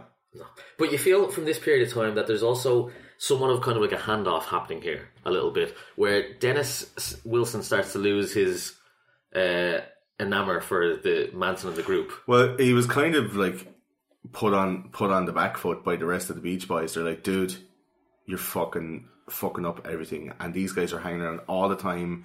We can't write. Yeah. We can't tour. They're a bit crazy. Don't like that guy's song. Stop making us record this guy's songs. We just had a chat to your accountant, and you spent how much? Yeah, supporting these people. Like crazy amount. Like sort of. So Dennis introduced him to Terry Melcher, his record producer friend, because he tells Charlie, "You're not getting on Brother Records. We're not gonna put your music out." So introduce him to a friend who is a record producer to put music out, and sort of like that movie The Ring, hands the VHS tape over and goes, "Now it's your problem. Now it's your problem. Now it's your problem." But like the if you don't pass it on with 7 days, you'll get stabbed to death. The Beach Boys weren't totally averse to like Manson's music or his message, or like definitely they're looking. Everyone's always looking for the next big thing, right? And nobody knew the next big thing was going to be punk. And kind of, to be honest, the Manson family and their mentality kind of straddled the fence between punk and anarchy and like abolition of society as we know it, which is an extension of the hippie movement, which is like, let's tear down the system. It was just a natural revolution into that, and you know, the Manson family straddled that tumultuous imagine borderline between you're saying, both like, of imagine those the things. Mamas and the Papas, but instead of Mama Cass in front of them, it's John Lydon in front of them. But let's take Mama Cass then, for example. It was so attractive to go and live on the ranch and to be like sexually free and, you know, narcotically evolved, and go and rap and talk shit with Charlie Manson, who was some kind of a self-professed guru with a whole load of like pussy worshippers all around him, that Mama Cass and Jim Morrison from The Doors would go regularly out to the ranch in California and hang out with them. So like they were regular people out in Spahn Ranch. Yeah. So let's talk about this ranch, Spahn Ranch. So Dennis Wilson asked him to leave his house there on Sunset Boulevard. He says, "I can't be having you people around here anymore." So the Manson family, which has grown in size again, which is figuring out, because what a boon, what a draw it is to join this commune that are staying in Dennis Wilson's house. So now they've got even bigger numbers again, and they need to relocate, and he needs a big area. Obsticks and move from a mansion fully paid by a very, very rich man who was buying them everything at a moment's notice.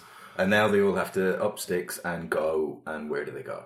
Yeah, so he finds a very exciting place, really, to bring them all. There's a man named George Spahn who owns a ranch, and this ranch is essentially on it. It's a large area of land, and on it he has like an old timey Western town. Now essentially it's a movie set. It's a film set. It was used as a film set. So he's got like an old timey Western town there. Like a knocked up film set one. He's got a car yard, sort of like a old disused car yard with old saloon, cars, livery, saloon doors, all that stuff. So he's got like this big area. Yeah. So this is essentially where they moved to. They moved to an old Wild West ghost town. Yeah, and the play and fun and games that they had there, pretending to be cowboys and Indians. Yeah, taking LSD and tripping balls, running out into the desert and living inside Paint Your Wagon. Yeah, like living the life, having the laugh. So this is where they relocate to, and this is where Terry Melcher comes to see them. He arrives on the ranch. As we said, all sorts of famous people showing up. He comes up, and he's there. He comes a few times, and like I said, he sees Jim Morrison there. He sees these people there. He's selling the idea to him even further. He's totally selling this idea. Yeah, this is happening. This thing that he thinks is happening. Manson stepped it up a gear, and now suddenly he's like, "This is the movement. This is the thing."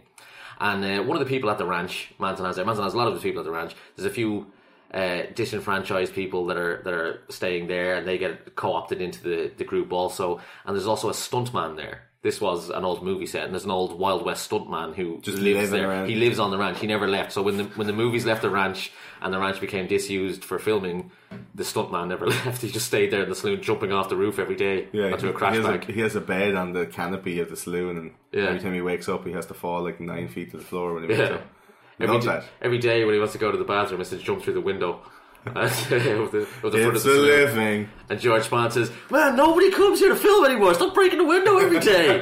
I can't afford to replace this. Jesus." There's a player piano in the saloon hooked up to the double doors, and every time he walks in, and the saloon just closes. It's George Spahn though is the man. He's the nickname king. So when the Manson family arrive, he's the one that starts dishing out nicknames to everyone and gives them all. So Squeaky From, he gives her that nickname from the name or from the sound she makes whenever he runs his hand up her thigh. Surprisingly, he seems kind of a creepy old Jimmy Savile type. This he was delighted to get a few good-looking young ones moving. Yeah, and obviously happy to have this group move in, happy to have the free love movement they have, and happy to get paid with whatever money and services that Charlie would be happy to provide. It's more services than money, you know. George Spahn was also blind. He was indeed.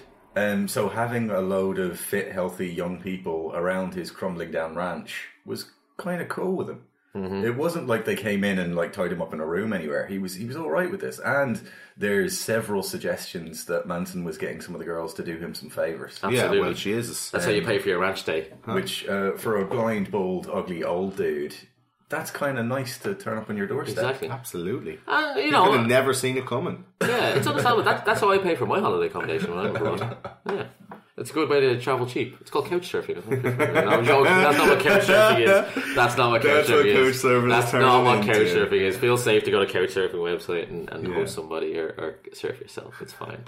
It's not Uber, for God's sake. You're like, hey, you want to have a lie in and breakfast in bed in the morning? Cost checks. Yeah, exactly. But this is Manson's kind of high moment now. Late checkout. Yeah. This is where things start to turn from. Sorry. Back to the pearl necklace.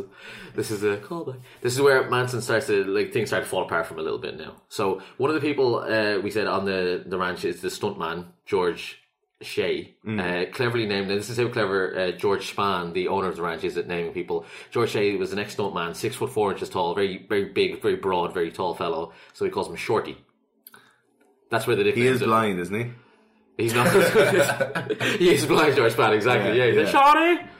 No, so George Shea is named Shorty, and George Shea is the stuntman on the set, and he has a black girlfriend, which doesn't seem like much of news. But what we don't know about Charlie Manson too much yet is that he's not the biggest fan of black people. In fact, some might even go so far as to say he's a racist. Well, possibly. Who'd say that? Well, who can say? Well, now, and I'll pick this up here. There's many stories. I'm not sure from Charlie himself, but there's many stories that he was raped in prison by black people. So I'm not entirely sure that it's a racism thing if a subsection of a group of society specifically single you out to be raped a lot. I'd hate that group of people too. I'd probably hate people who look like them as well. Rapists? The people of in prison there's a higher ethnic segregation level. Or maybe just the black guys just fancied him more. Yeah, he was a small Because he little was white a small cutie. little white guy who was like, I'm fucking crazy. You don't fuck with me. And then all the black dudes are like, yeah, we're crazy too. And they so, we know what happens about the girls that say don't fuck with me. They're always the wildest. Yeah. The child is probably the wildest. But yeah, that's disgusting. Terrible to think about. But this is a thing that he had in his locker, and he runs into a bit of trouble here with George Mann, because George Mann has his girlfriend who he's bringing to the ranch a lot to hang out, and she's bringing her friends also who are coming to the ranch to hang out a lot. And Charlie gets in an altercation with George one day and tells him straight up, stop bringing these black people around to the ranch. I don't like it. It's affecting things here. I don't like tension it's causing between me and the group.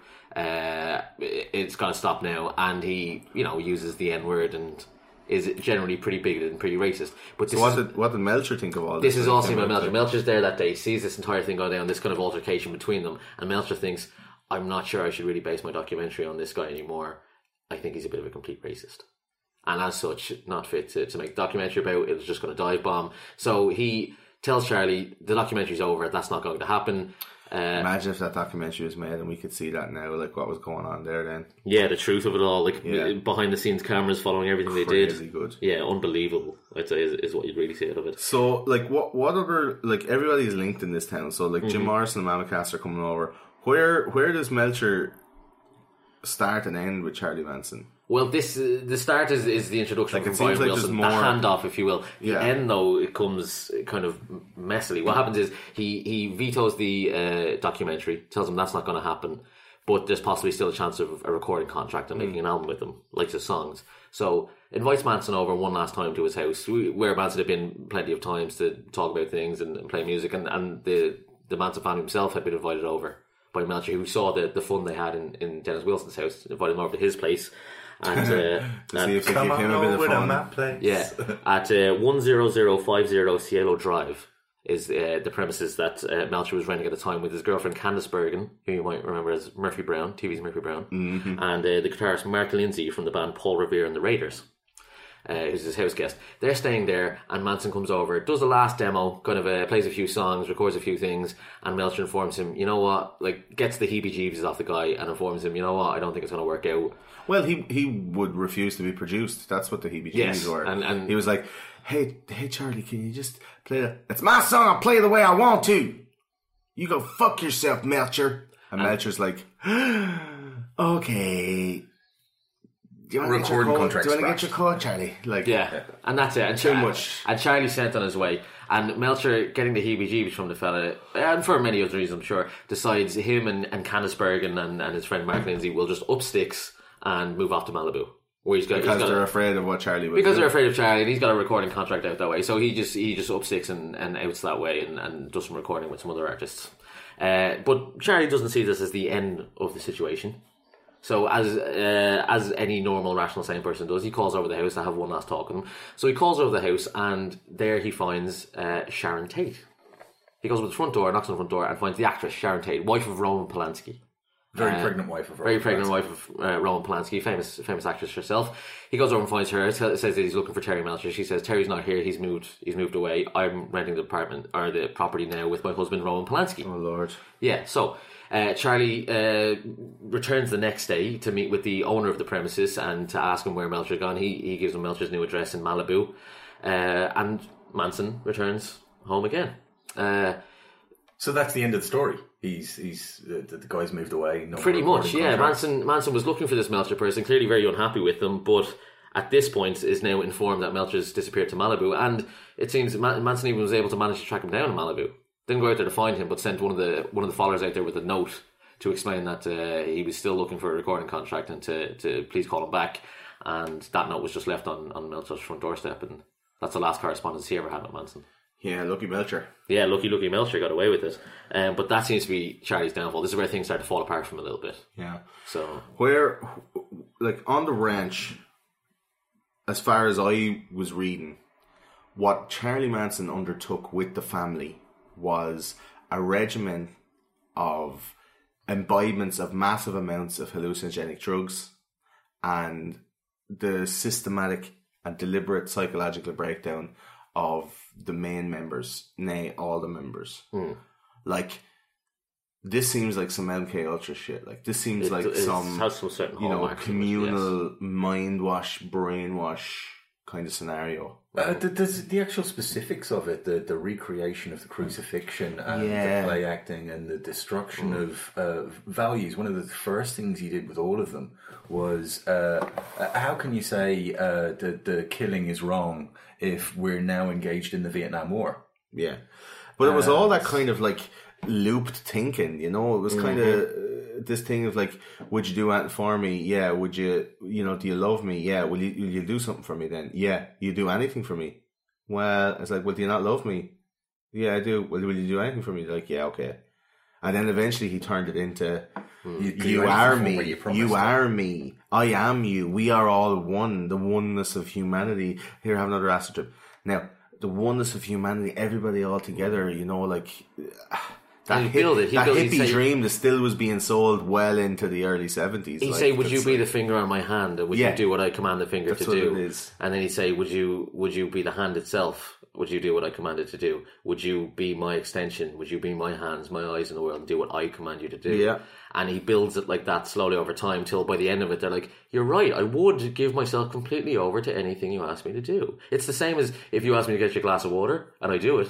Well, how's it any different from anything else you asked me to do when I follow that command? It's just following your will, as I believe it is true. What he used to do, two of the little tricks he used to do was, well, obviously take a lot of acid. And a lot of the girls in their interviews say, well, we took like so much acid, like so much, like a mind-smashing amount of acid. And she's like, and we used to trip for hours and hours and Charlie would talk to us. But I remember... I don't think Charlie was taking as much as we were, or any at all, maybe. I wasn't checking when he was taking it, but it just felt like he was more in control and we were totally out of control. And he was our guru. He was the one leading us on this, you know, this journey. So, like, these girls are going, now that I think back on it, he didn't fucking take anything. We were the ones that were hopping loads of acid into us and you know, he was then, like, manipulating our minds now when we were banged out of it. Like, that's... the dude you're dealing with on a ranch that has like infinite like possibilities. This seems to be the story I'm hearing from a lot of the victims or family or whatever you want to call them.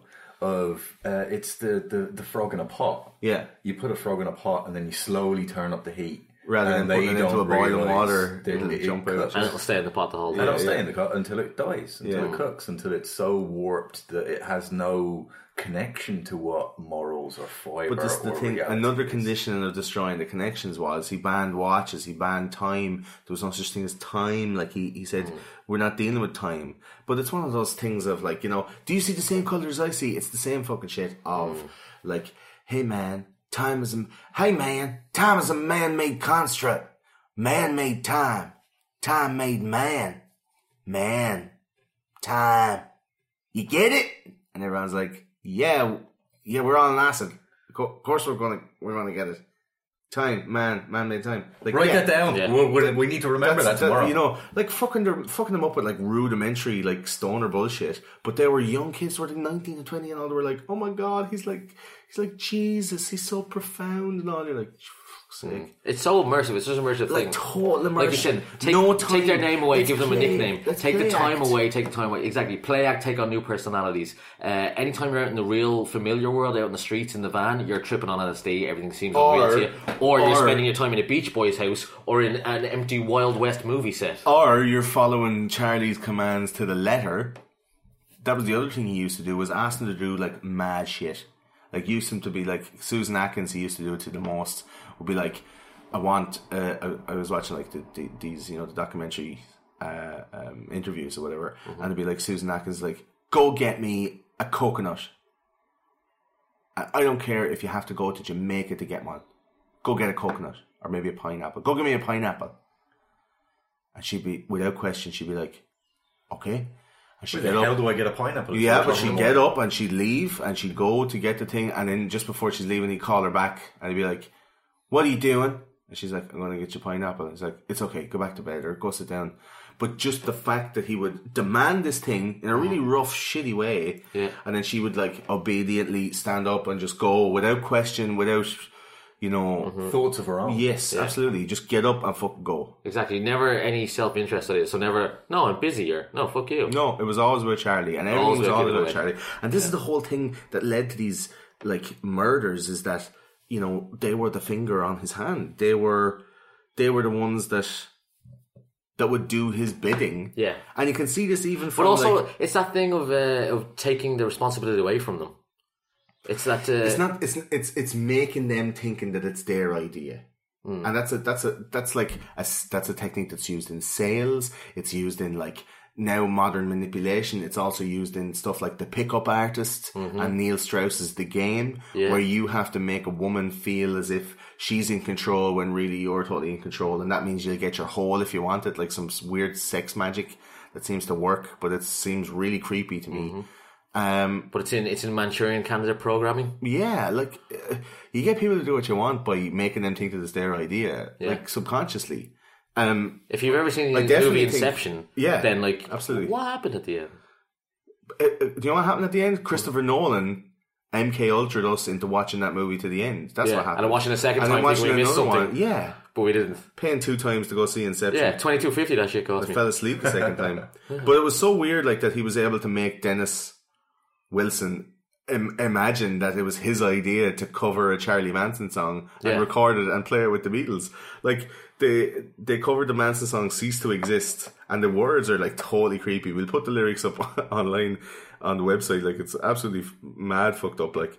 And it was released as a song called Never Learn Not to Love, and it's on the 2020 album, right? So the lyrics were changed because it was too controversial at the time. And it was supposed to say, like, submission is a gift, give it to your brother. So they changed it to submission is a gift, give it to your lover.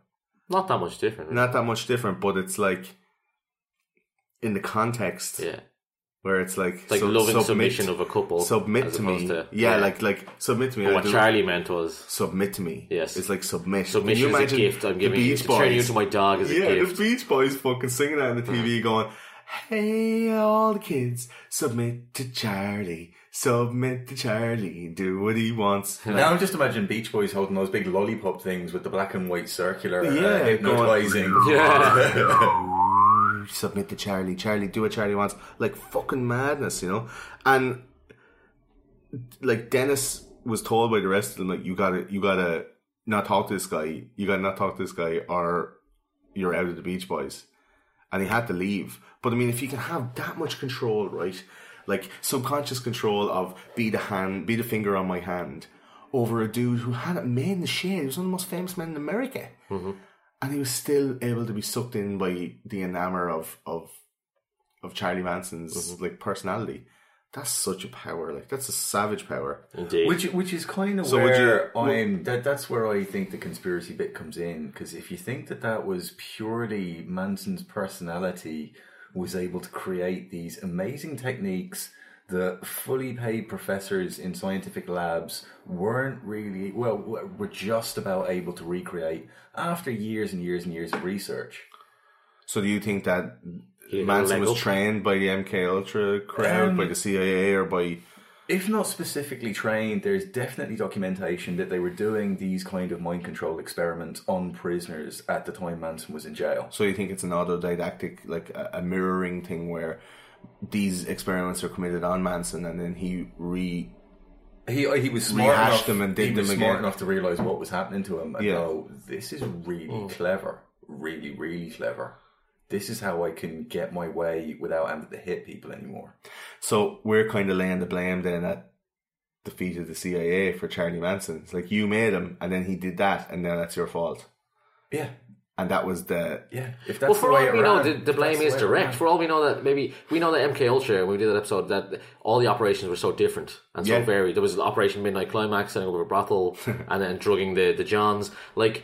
They did some crazy stuff. Who's to say that the experiment that Manson wasn't involved in when he was in prison was, let's take someone, teach them how to do the techniques, And see if they make a cult when they of get it. out of prison. Supply them with the drug that we'd usually use to drug people to snap their minds, and then see how they do with it. So what was see the what they drug can do, that they because used? maybe they'll go further, or they'll think of a thing that we could never think of to do, and we can document that and try it out. And use that as a technique. Yeah. for And them. at the very least, we have a very charismatic man with mind control techniques who's had a violent history, and we're sending him off to California. Exactly. That'll do the hippie movement the world of good. Yeah, we want to crush the hippie movement. Here's a good way to do it. Let's just take some of their leaders and turn them into psychopaths and send them back out again. Yeah, it seems like a plan to me.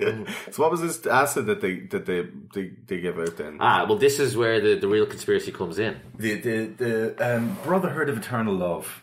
Firstly, the Brotherhood. So you have a motorcycle gang called the Brotherhood. Yes. And this motorcycle gang, who dealt in all sorts of motorcycle gang type things and drugs. Well, predominantly it was just weed. Yeah. They were just shipping weed, and if you're shipping weed for long distances in sort of any kind of amount, it's handy to be part of a big bike gang, because you put that in saddlebags and ain't nobody pulling you over. Even cops think twice about doing that kind of shit. Yeah, well, I mean, biker gangs had reputations like the Hells Angels and stuff like that.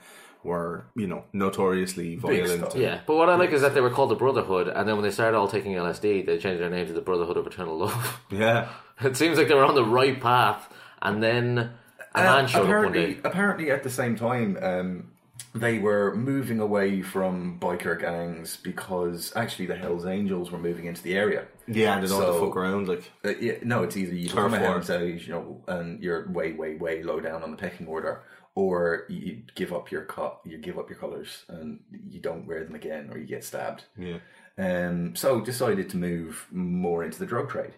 Around about this time, a man called Roland Stark arrives with a pot, a jar, a large container containing what's the equivalent of 50,000 tabs of acid.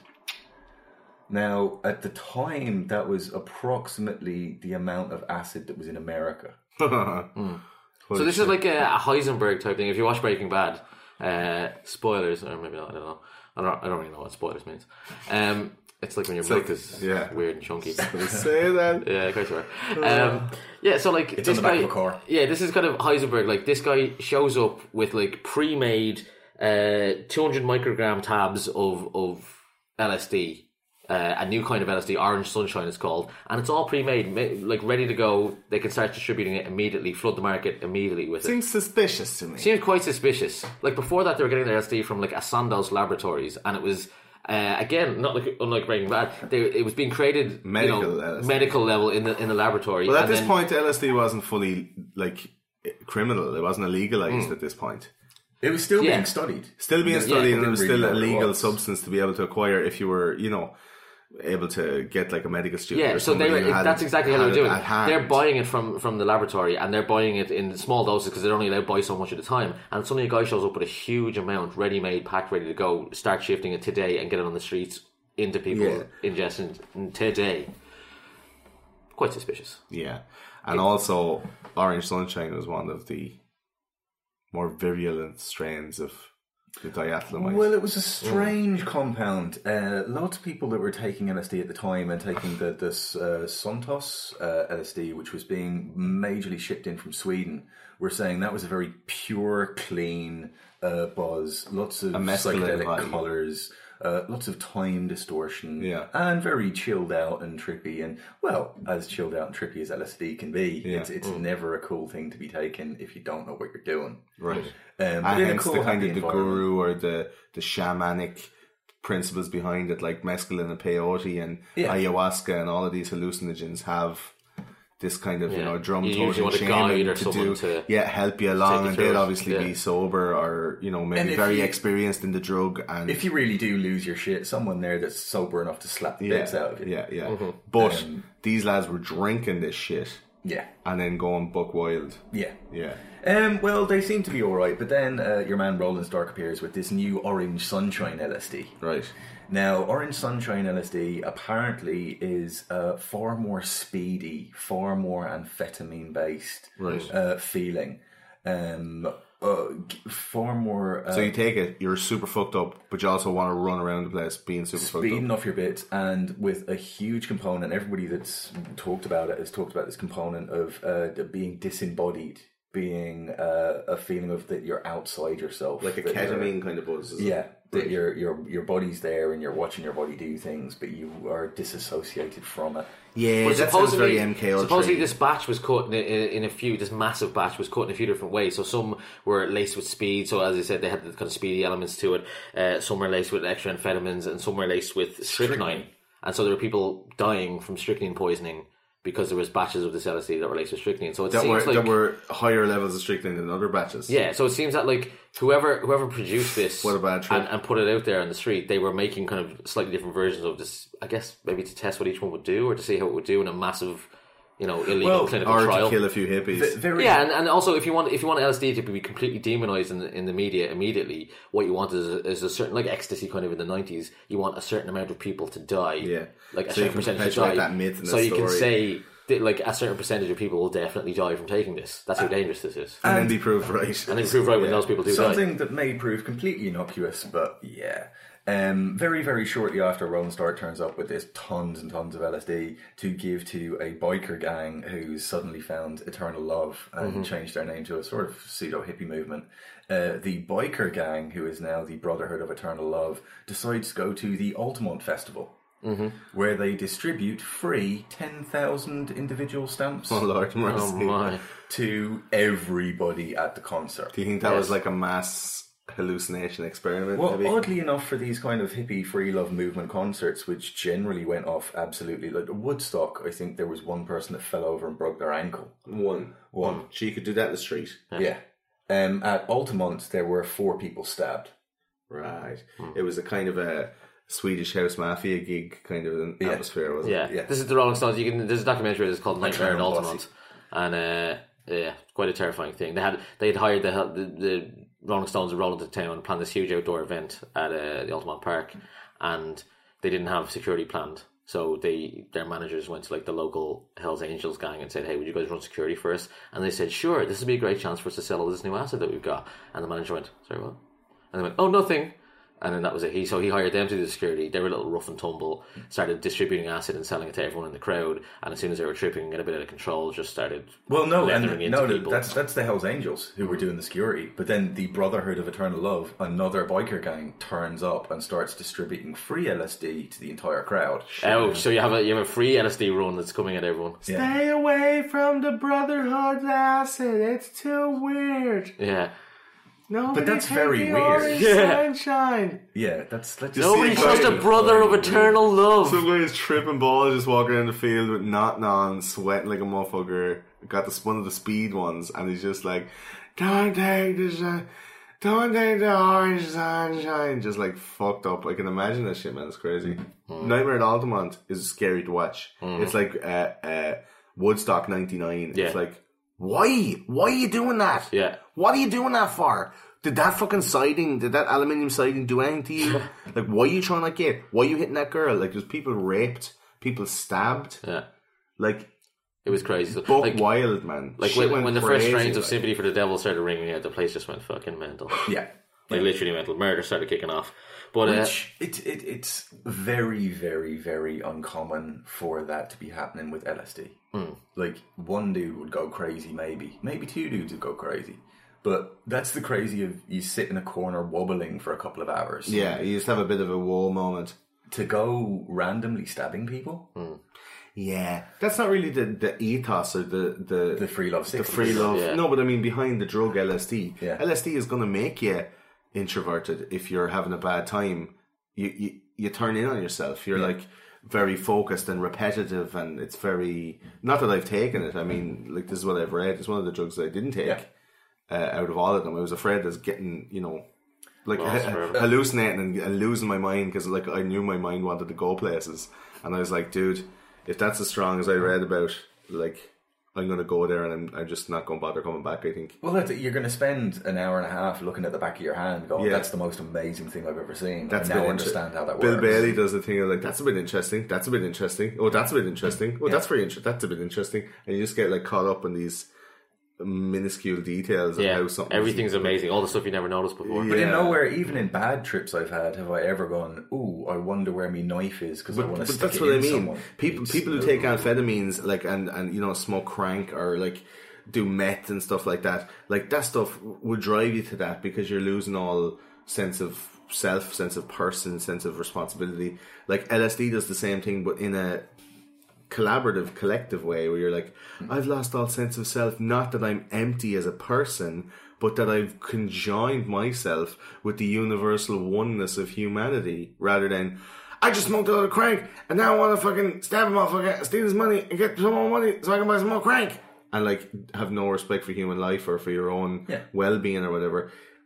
It's a disassociative kind of thing. And So if this Orange is- Sunshine is taking you to that place, This is I another. wouldn't see why they wouldn't be able to do that. Like, you know? Well, this is another very strange part of the story of the Brotherhood of Eternal Love, who then, after Altamont, quite rightly get the reputation that this orange LSD sunshine is not very good. Yeah. It makes you go crazy and twitchy, and if you can get anything else, please do.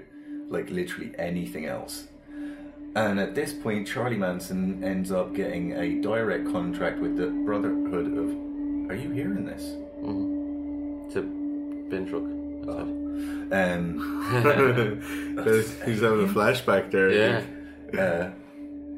Yeah, so at this point in the story, we take another slightly strange left turn of the Brotherhood of Eternal Love are now getting a bad name for this Orange Sunshine LSD after the Altamont fiasco massacre. There's a couple of words being thrown at it.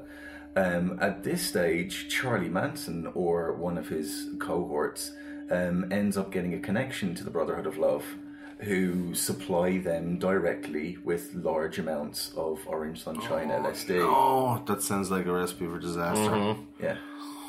Shit, man. Now, I could give... Maybe that's coincidence, maybe that's just the way it is. There's just one more little tale to the story that Roland Stark was arrested in 1975 in Italy for trying to transport large amounts of hashish. I think it was from Afghanistan into Italy. He was arrested, he was brought to trial, he was interviewed in front of loads and loads of judges, where he turned around and says, I have been working for the CIA since the 1960s, and produces documents and documents and documents and documents Wow. of pay slips from Langley, Virginia to him was part of it. Was there any, like, 5,000 litres of Orange Sunshine LSD receipts or anything like that? It wasn't quite that bad, but some of the other names that Roland Stark was involved with selling drugs to were the Weathermen. Anybody know about the Weathermen? The anti-capitalist terrorist organisation that was going on in America in the 70s. Have a look. Was involved with them. Was involved with the Red Brigade in Italy, which were a terrorist organisation. And a third one. The Baader Meinhof was the group? Baader Meinhof group.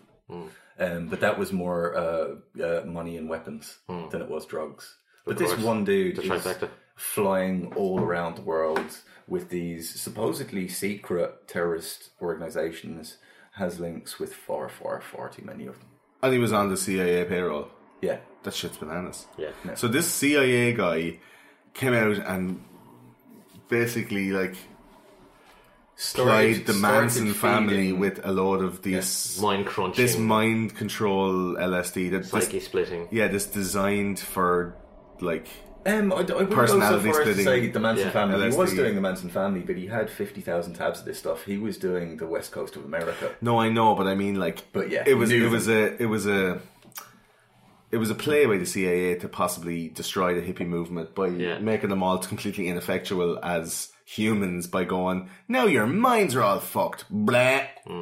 But the Manson family ended up taking this, and a guy who was already using MK Ultra techniques, Scientology and hypnosis, persuasion, language and techniques on these people now had a perfectly genetically or scientifically formed version of LSD that would actually aid in this, like, DID inducing multiple personality, self-disassociative acid trips that were to conjoined help to with high control paranoia, their high personality. anxiety. Yeah, like, the atmosphere probably changed at the ranch where people was all like, oh, what the fuck are you looking at? Why are we, like, planning to kill people? What's happening? Why is Charlie, like, crucifying himself the Well, whole no, time? and this is just about in the timeline where the first murder happens. Right. Well, at this time, like, with this LSD, I was reading that Charlie is he's basically, like, going hard with the old like mind control and hypnosis stuff. He's catching people in moments of weakness when they're feeling too happy and they're feeling too free, and he's like bringing them back down to earth with this trauma based language and trauma based actions. Like you were saying, when you're at that level, all it takes is a bad look, and you can like, it's a trauma because you love this person. And they're so he would say stuff like, "I could still see your mother on you. It's conditioning. You're not dead yet." Do you know? They're breaking them right down psychologically, which is a great starting point for like a DID programming or a multiple personality, that they'd switch into that multiple personality and then commit these terrible crimes or do whatever needed to be done, you know? He was the focal point at all times when everybody was taking LSD, and they really ramped up the LSD consumption, and that led up to the days before the murders. So like in the months coming up to the murders, they were living there for a couple of years on this ranch. So like in the months coming up to the murders, they were hopping LSD into them. And Charlie Manson was going around saying he was Jesus, basically. Yeah. So like this Orange Sunshine LSD really aided in his...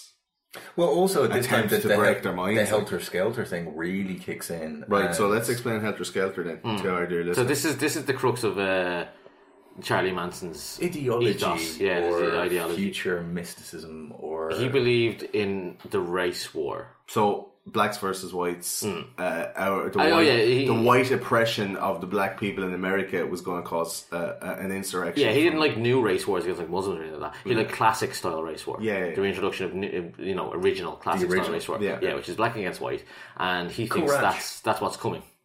So playing into his racism for whatever reasons he has it, playing into the racism that he's had all his life, he really believes that there's a race war coming, and that the Beatles song Helter Skelter is foretelling in its cryptic lyrics. It has a code inside there's of a code inside of it that tells of the coming race war, and that Manson believes that he and the rest of the family should prepare themselves for this coming war, and that they want to be on the winning side on the way out. And that's it, basically. Simple enough ideology. So this is Manson's like end of world. This is his Mind 2012. This is his pulling the pin on the grenade of this war. This is his secret alien spacecraft that takes him to the heavenly planet. The spark that would light the tinderbox of the civil rights movement. That he wanted to be the instigator for like an African American insurrection. Well, he seemed certain what was going to happen. He didn't necessarily want to be the instigator at first, but as time rolled on, it seemed that he did want to be the one to kickstart it. But I mean, there could have been a few reasons for that. But he thought these murders were going to expedite this race war. He fully believed like that. Well, it depends what way you look at it. I mean, like the murders, everything like that kind of starts on July 1st, 1969. Manson goes to the house of a drug dealer named Bernard Lots of Papa Crow. Lots of Papa. He got lots of papa. Yeah, he has lots of papa. So Bernard Crow is a drug dealer who deals with biker gangs and deals with the Mansons. Manson gets a bad drug deal off of him. He basically tells the Manson family members they need to make money in order to buy weapons and to protect themselves in the coming race war. He tells them to rip off a drug dealer. This is the drug dealer they decide to rip off. Bernard Crow decides that he's going to threaten the Manson family, threatens to go down to the ranch and slaughter everyone there. So Manson takes it upon himself to go visit Crow and shoots him. It doesn't kill him. Crow survives, and this is only reported years later. Crow says he didn't report at the time. He was terrified of Manson and what he might do. Yeah. It was only years later when Manson was in prison that he felt able to come out and report this. So this is on the 1st of July. This happens. Manson now sees later then in the week on the news that there's been a Black Panther member found. Their body's been recovered, murdered. He then thinks this might be Bernard Crow. Bernard Crow was a Black Panther member, and he now thinks he's drawn the ire of the Black Panthers down upon him and the Manson family. So it would be in his interest to expedite the race war. Exactly. So he thinks the coming race war is coming, and that he's up there as one of the targets for the Black Panther movement, for the black side of the race war, and he's looking to kick off the war and take himself out of the firing line and have the whole of LA just start turn into a powder keg of riots and race riots. Which seems consistent with his earlier pattern of, I want this thing to happen, so it's going to happen. And his induced paranoia and like complete narcissism and his messiah complex is totally kicking in. It's like, oh, I did a thing. Now the whole world is going to change because I did the thing. Yeah. It seems very strange that he's thinking that way and putting that thinking on other people, and other people are believing it. Yes. That's the worst part of it. Exactly. So who's living at the ranch at this point? So like Helter Skelter is on the horizon. He's about to commit these murders that he's been planning for quite a while, I'm guessing, to kick off this race war. Mm-hmm.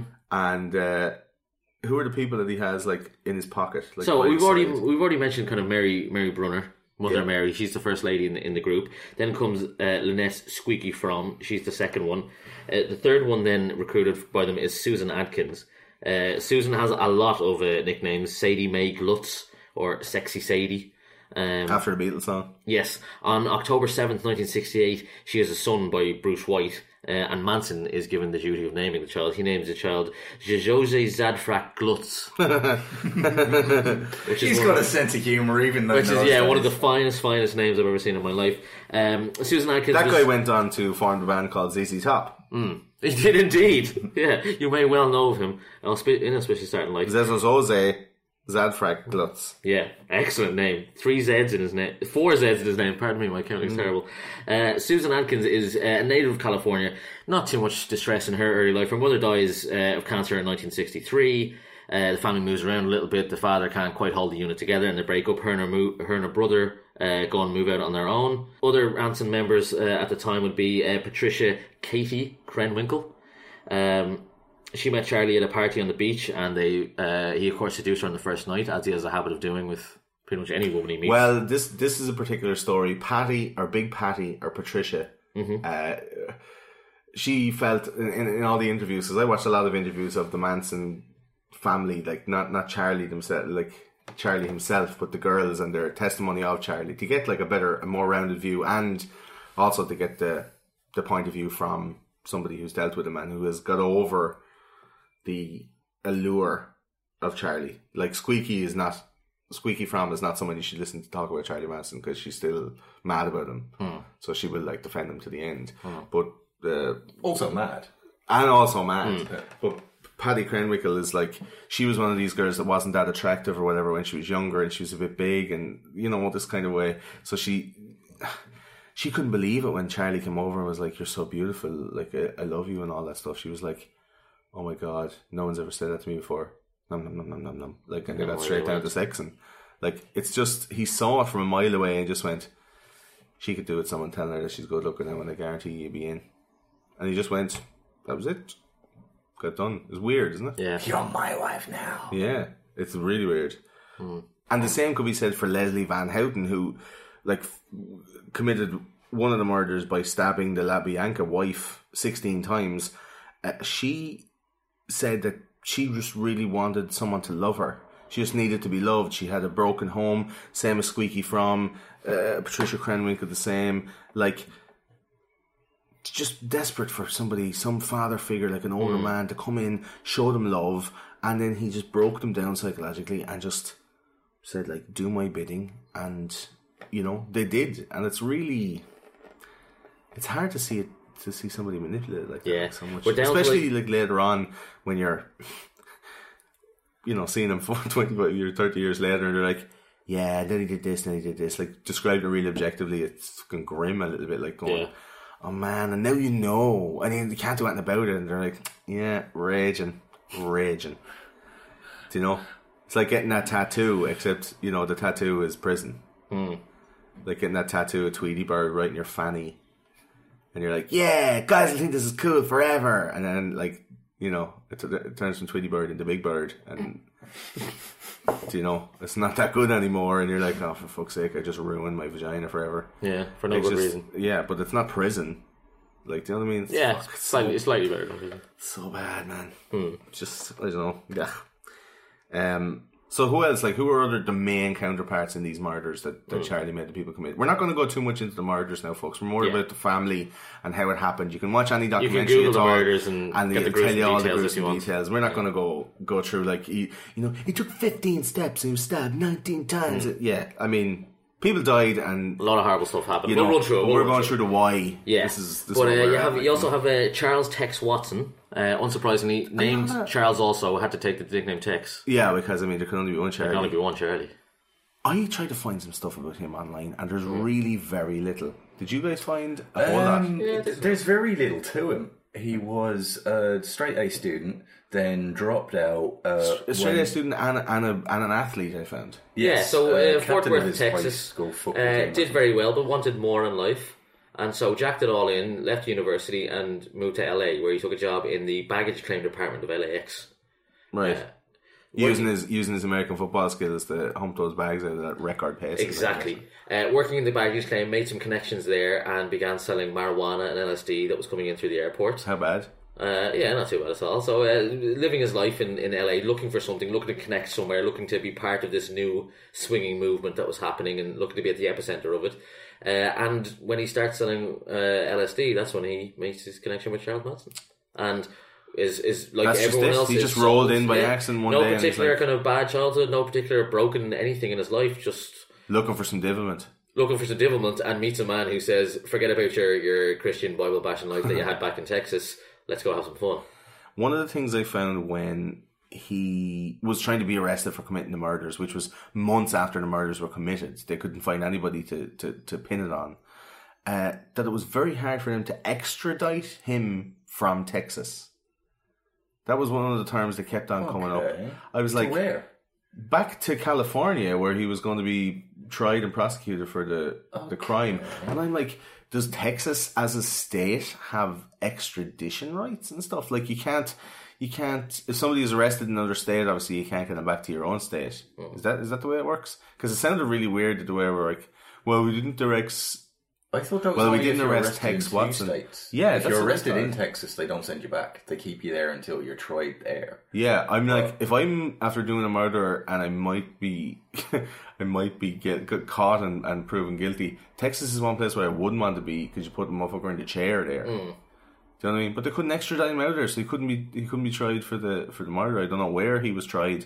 I couldn't find any videos of his trial. I couldn't find nothing of him talking. No interviews that he gave. I only saw one interview that he gave at very young age. No, this is after whenever he converted to Christianity on his seventh appeal or something. Right, because I've seen loads of Susan Atkins, loads of Patricia Cranwinkle, loads of Squeaky Fromm. Like, some of them, I'm sure, would have been told by their solicitors or barristers or whatever to keep your head down. Say nothing. Yeah, just keep your head down for the bit.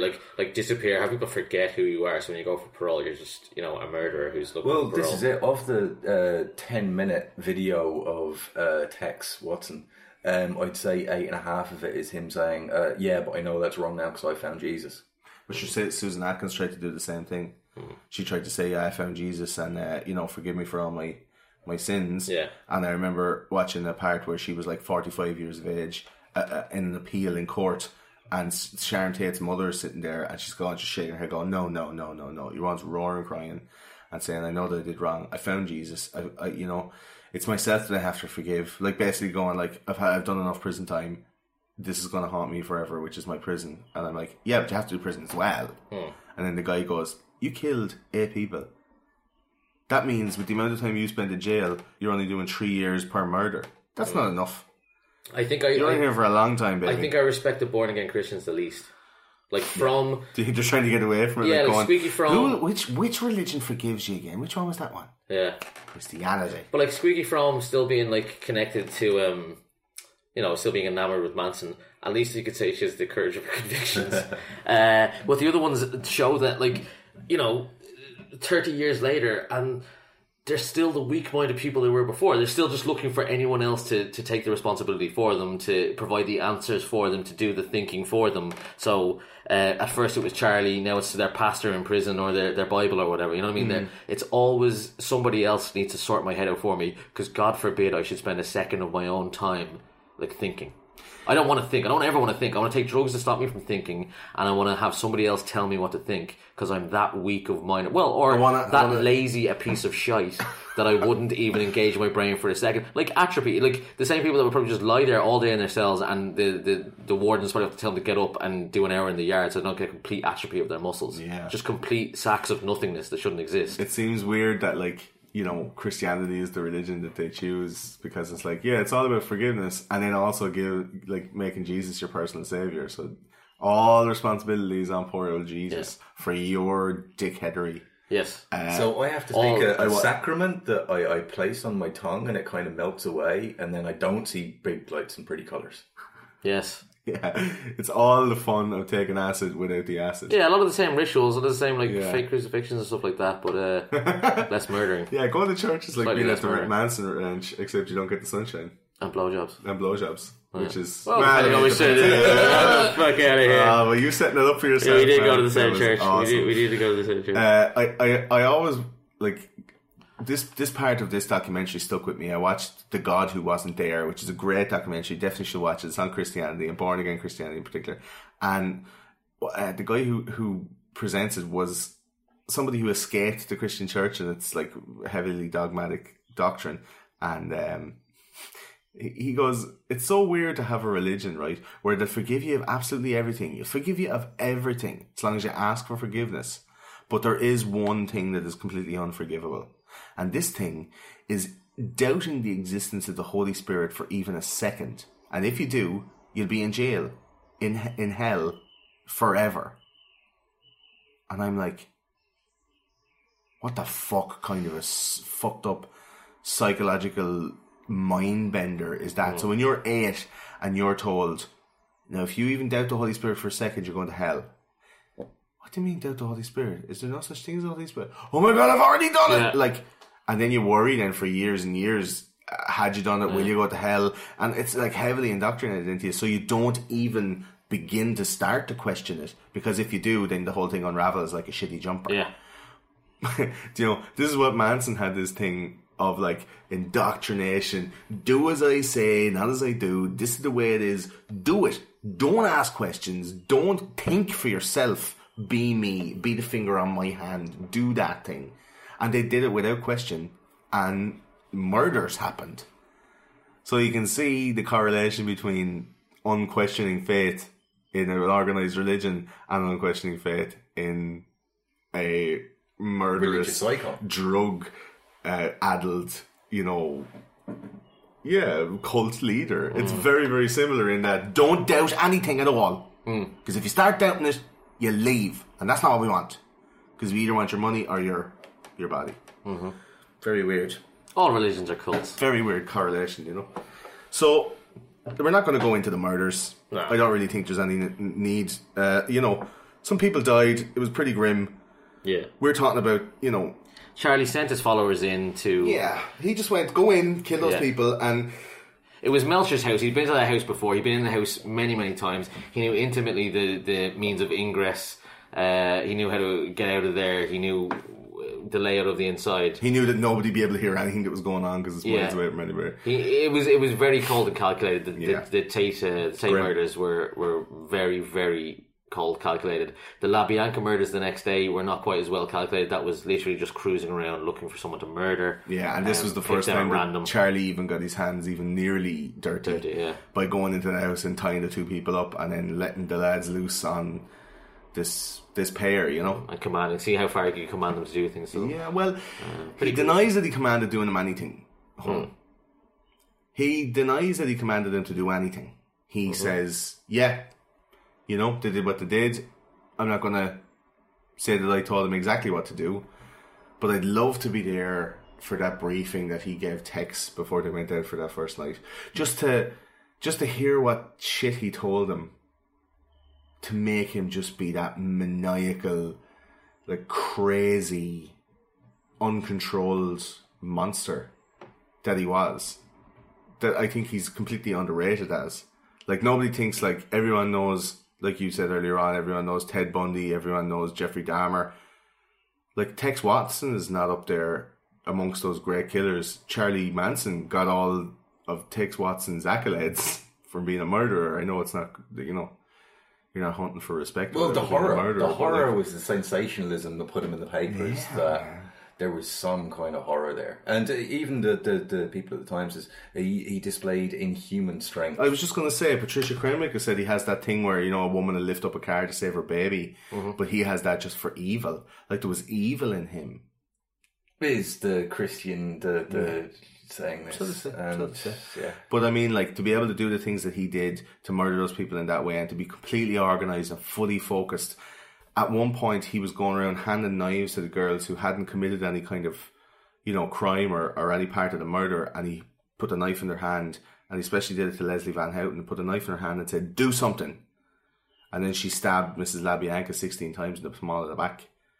Like, that's a frenzied fury. That's that is crazy. As crazy as, like, I mean, you know, you've a husband that's beaten the wife for 20 years and then the wife one day snaps and then stabs him a million times in the chest or whatever.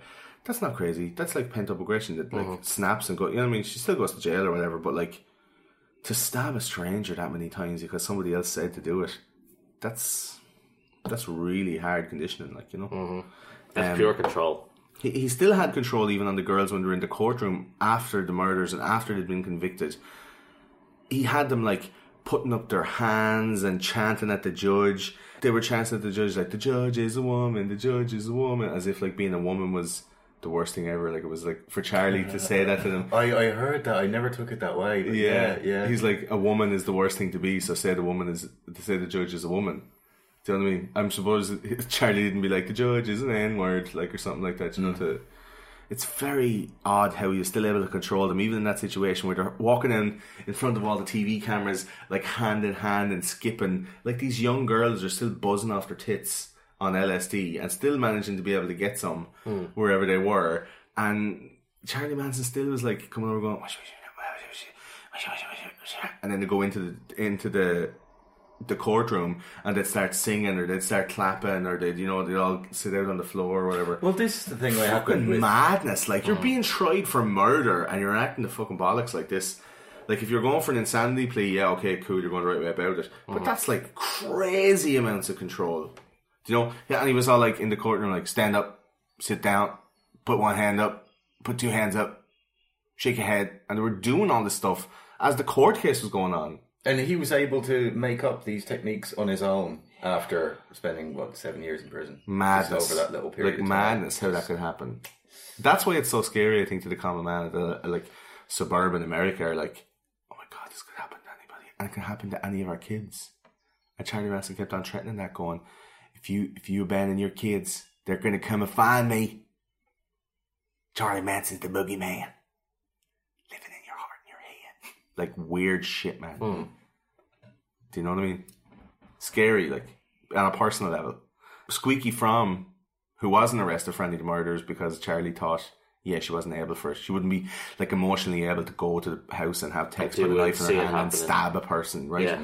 Like, she wanted to prove herself so much to Charlie, and she was so raging, holding this visual outside of the courthouse, being like, "No, we're waiting for Charlie to get out and we'll stay here as long as it takes," or whatever. She went and she got a .45 pistol, and she went and found President Gerald Ford on the way into a restaurant, and she went and she put the pistol up against his chest, and she got like 4 pulls of the trigger away before a Secret Service man took it off her. There was no bullets in the gun. And you're like, why the fuck are you doing that? And now she's got life imprisonment.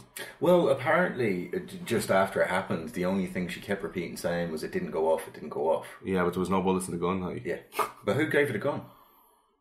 Yeah, well, there you go. See? Could that be another MK Ultra test that they...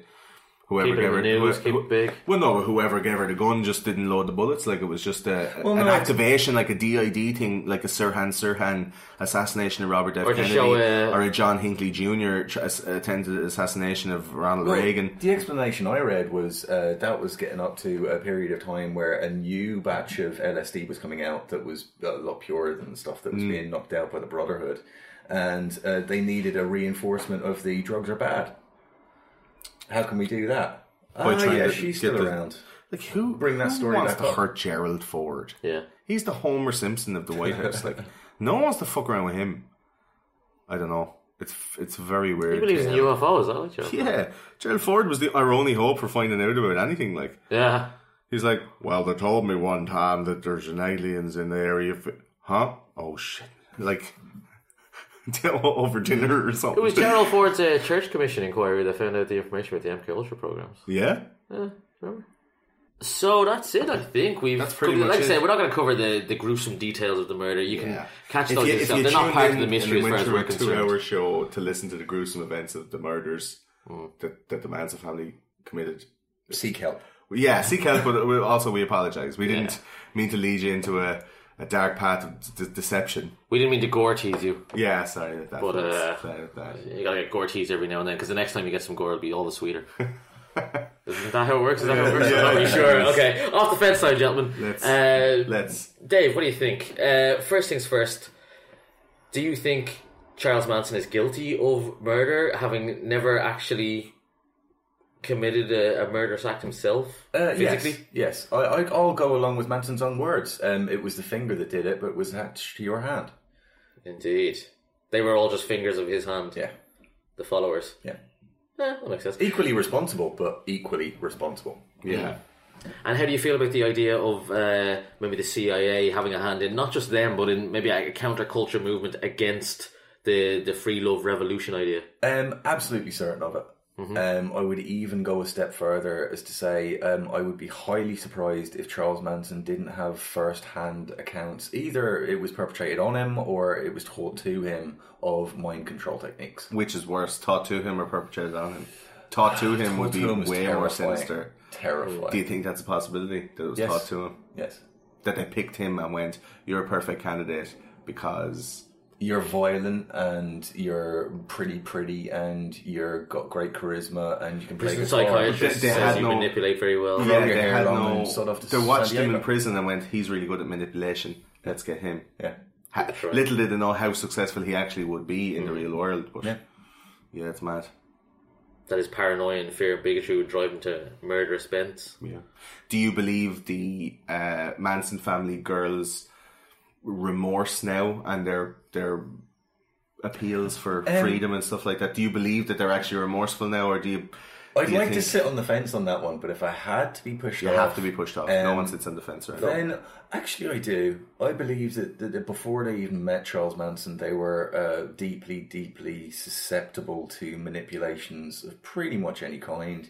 And newborn Christians, the same thing. Yeah. It's just, it's exactly what they want wrapped up with a different bow.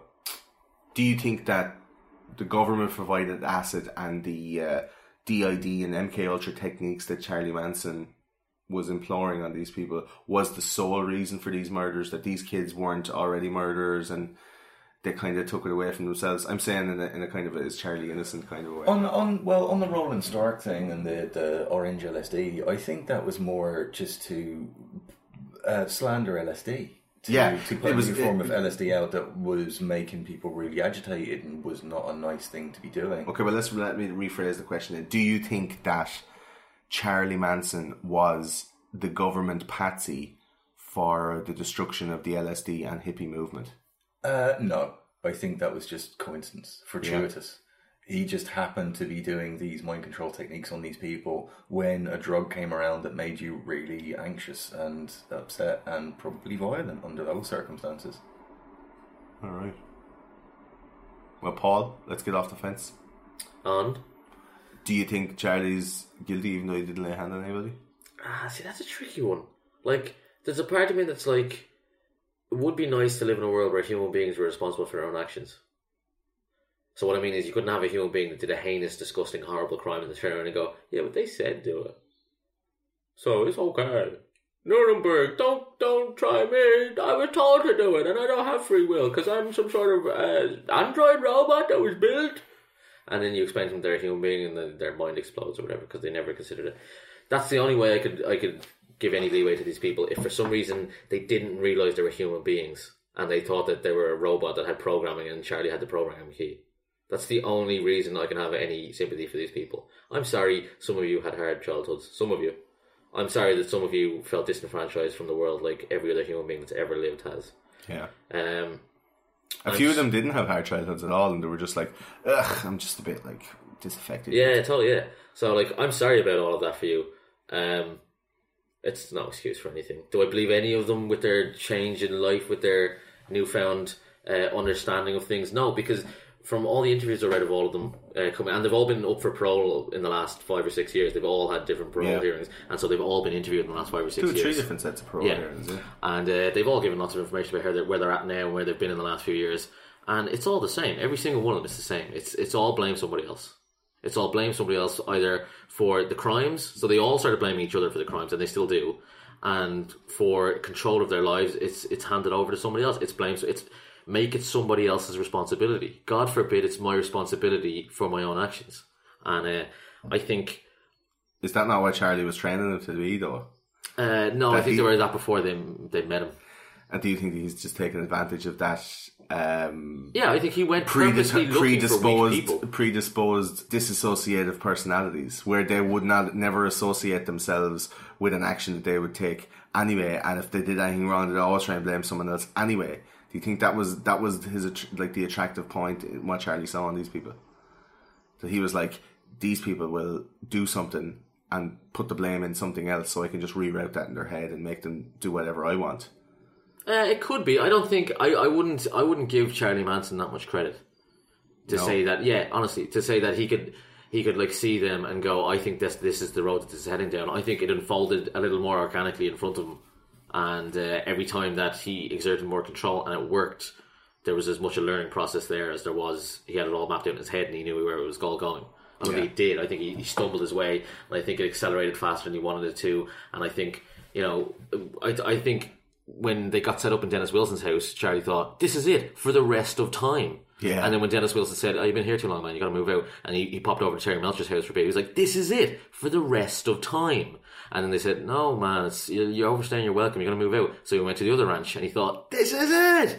And then they had to move to the other ranch, and I just think he was not a genius, and the people that he sucked in around him were especially not geniuses, like specially not geniuses. And that's it. That's what this story is. It's a story of a lot of broken people who, in my opinion, and this sounds really harsh, and I know I'm being really harsh, but I've had to do a lot of research and listen to these people talk for a while. So I've been very harsh about them because I've had to listen to their voices and their stupidity.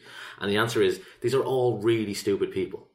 Really stupid. So if you're someone at home and you know someone in your family or you know a friend or someone like that in your life who's really stupid, that person could be ended up joining a cult. If you see in the news now about, like 3 15-year-old girls from England have gone over to join ISIS, and they're joining essentially what's a terrorist cult, don't be that surprised. I bet those 3 girls are idiots. I bet if you spoke to them, they were not intelligent people. Because if they were intelligent people, they would have reasoned their way out of that situation in a heartbeat. So... Is it the same with like Scientology where you get... I believe so. They go for weak people. Like Tom Cruise comes across as a moron, but I think that's probably because he's a moron. You know? Yeah. I think like Will Smith comes across as an idiot, but probably because he's an idiot. Like, you know what I mean? Yeah. If you think these dudes make bad movie choices, it's probably because they don't know how to read. So I don't blame them for picking bad scripts. I just think, these are all weak, stupid people that the world would be better off without. I don't believe in corporal punishment. I don't believe in the death penalty. So I wish there was some sort of rocket we could fire them off into the universe in and just satisfy ourselves that we didn't kill them ourselves. But the Manson one, Saturn satellite. Not just them, I mean a lot of the stupid people in the world, but them especially, because they did such an incredibly heinous thing born out of their stupidity, because they all refused to stop for a moment and think. Any moment to just stop and think, wait a minute, if this guy really loves me, why does he treat me like crap? Wait a minute, if these people really care about me, why do they all forget about me when I'm not around? Which I'm sure they did. As soon as they were all in a group taking drugs, they all just forgot about whoever didn't happen to be there that day. Like, they're just stupid people. Charlie Manson would regularly forget their names. Like they never looked inside themselves. They never questioned life. They never thought about anything more than, I feel, and I want my feelings validated. Fuck those selfish, idiotic fucking idiots. They're where they belong. I hope none of them ever get out. They're ridiculous mewlings about how they've found new life and they're not the same person they were. You're exactly the same person you were. Until you stand up in front of a parole board and say, you know what, I was a moron back then, and I don't think I'm that much smarter now, but I know enough now to know that I couldn't be sucked into something that simple. I know now. There's no chance I'm going to give my entire life over to something without questioning it. Which I've done with my religion and which I've done with that cult. They're all just idiots, and good riddance to a lot of them. Do you think that was harsh but awesome? Thank you. Do you think that the LSD was provided by the government and that Charlie Manson was trained? Yeah, trained by the government. After to assassinate the 60s.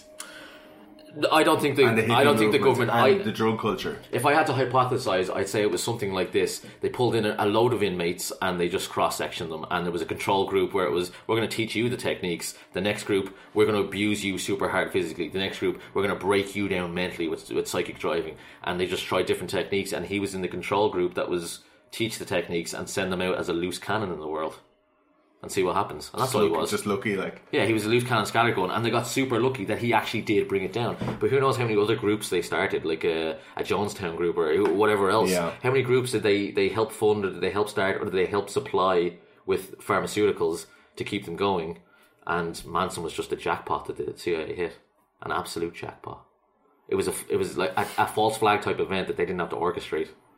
Do you believe the girl's contrition? Not at all. Not at all, like. Not at all. Okay. Full of shit. Until you hear them say something even semi-intelligent, I can't believe that they've grown as human beings. So they're bullshit mulings about having grown as a human being. No thanks. Not I mean, you're still a moron. The Moron Family. That's what they should be called. But I really think they should be renamed the Moron Family. Gordo, off the fence. Is Charlie Manson guilty by proxy? My logical mind says yes, but like he didn't actually kill anybody. So would you be afraid if Charlie Manson got out today? Would you be afraid of him controlling your mind? I wouldn't be afraid of it. No. Would you be afraid of him physically hurting you? No, I'm not. Is he that much of a danger of society then? Now he's just a really old man who everybody knows the look of, with and a he's just swastika like carved in his head. Yeah, a weird grey-haired old shouty motherfucker that people would be like, "Oh, this guy's weird." Like he'd never get away with that shit today. Yeah. It's much more subtle and it's much more sleek and sophisticated. That kind of mind control and that kind of manipulation is much better done today. So you'd say he's a vampire who's had his fangs removed? Yeah. So does he not belong back in the public? I think, to be honest, in a psychiatric hospital? For Charlie, I'd say leave him in prison. Okay. It's where he was always most happy. He was in there longer than he was out here, and when he was out here, he just wasn't happy. He wasn't able. He's not able for real life, and it's because of the shitty upbringing. And I'm not feeling sorry for him. I'm maybe having a polar opposite effect to your, fuck these cunts. Venomous, vitriolic diatribe of like kind of I wouldn't say hatred, but like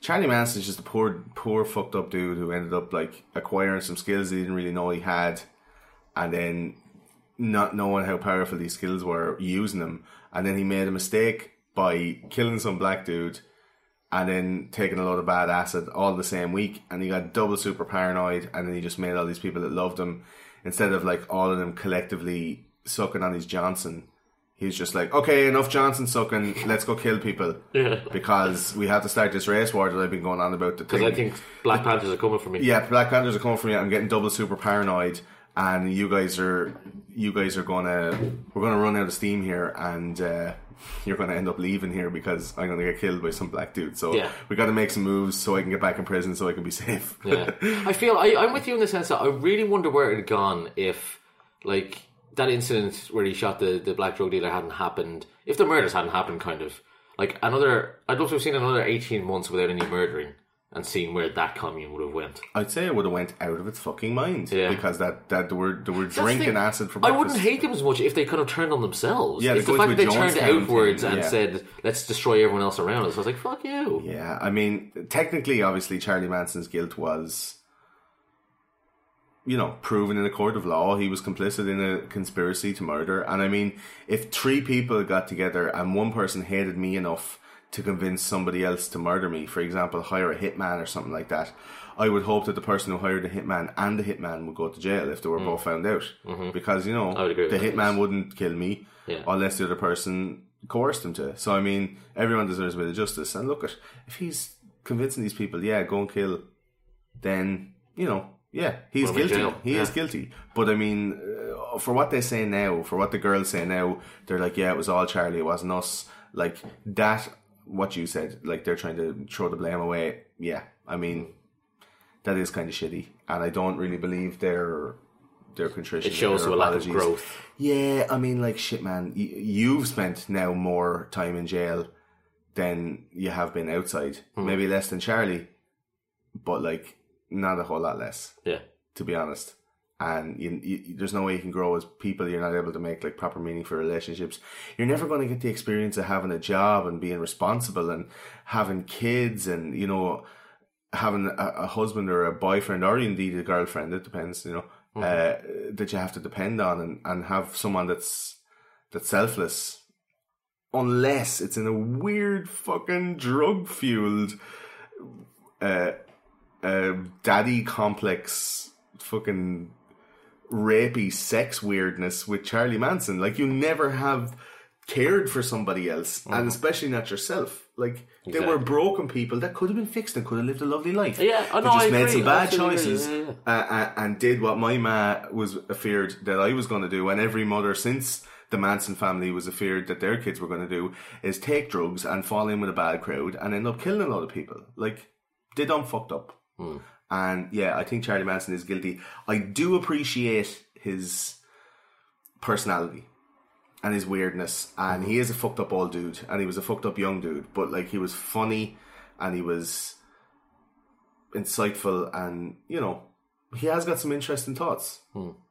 But just like anyone can say, like, yeah, okay, I mean, like, Hitler had the right idea about some things or whatever. Some people would say that, and you're like, whoa, dude. Yeah. And you're like, yeah, but I mean, you know, the Autobahn. He was a vegetarian. Vegetarianism was okay. Vegetarianism, the Autobahn, like painting pictures of Alsatians. They're three nice things. Do you know what I mean? You can't completely write somebody off for that. But I mean, at the very least, it made us aware of social consciousness and the effects of, you know, marginalising a whole section or a whole age group of society and going, damn kids are crazy, and they did it in the 50s and they did it in the 60s and they did it in the 70s and they did it in the 80s and they did it in the 90s, and what happened?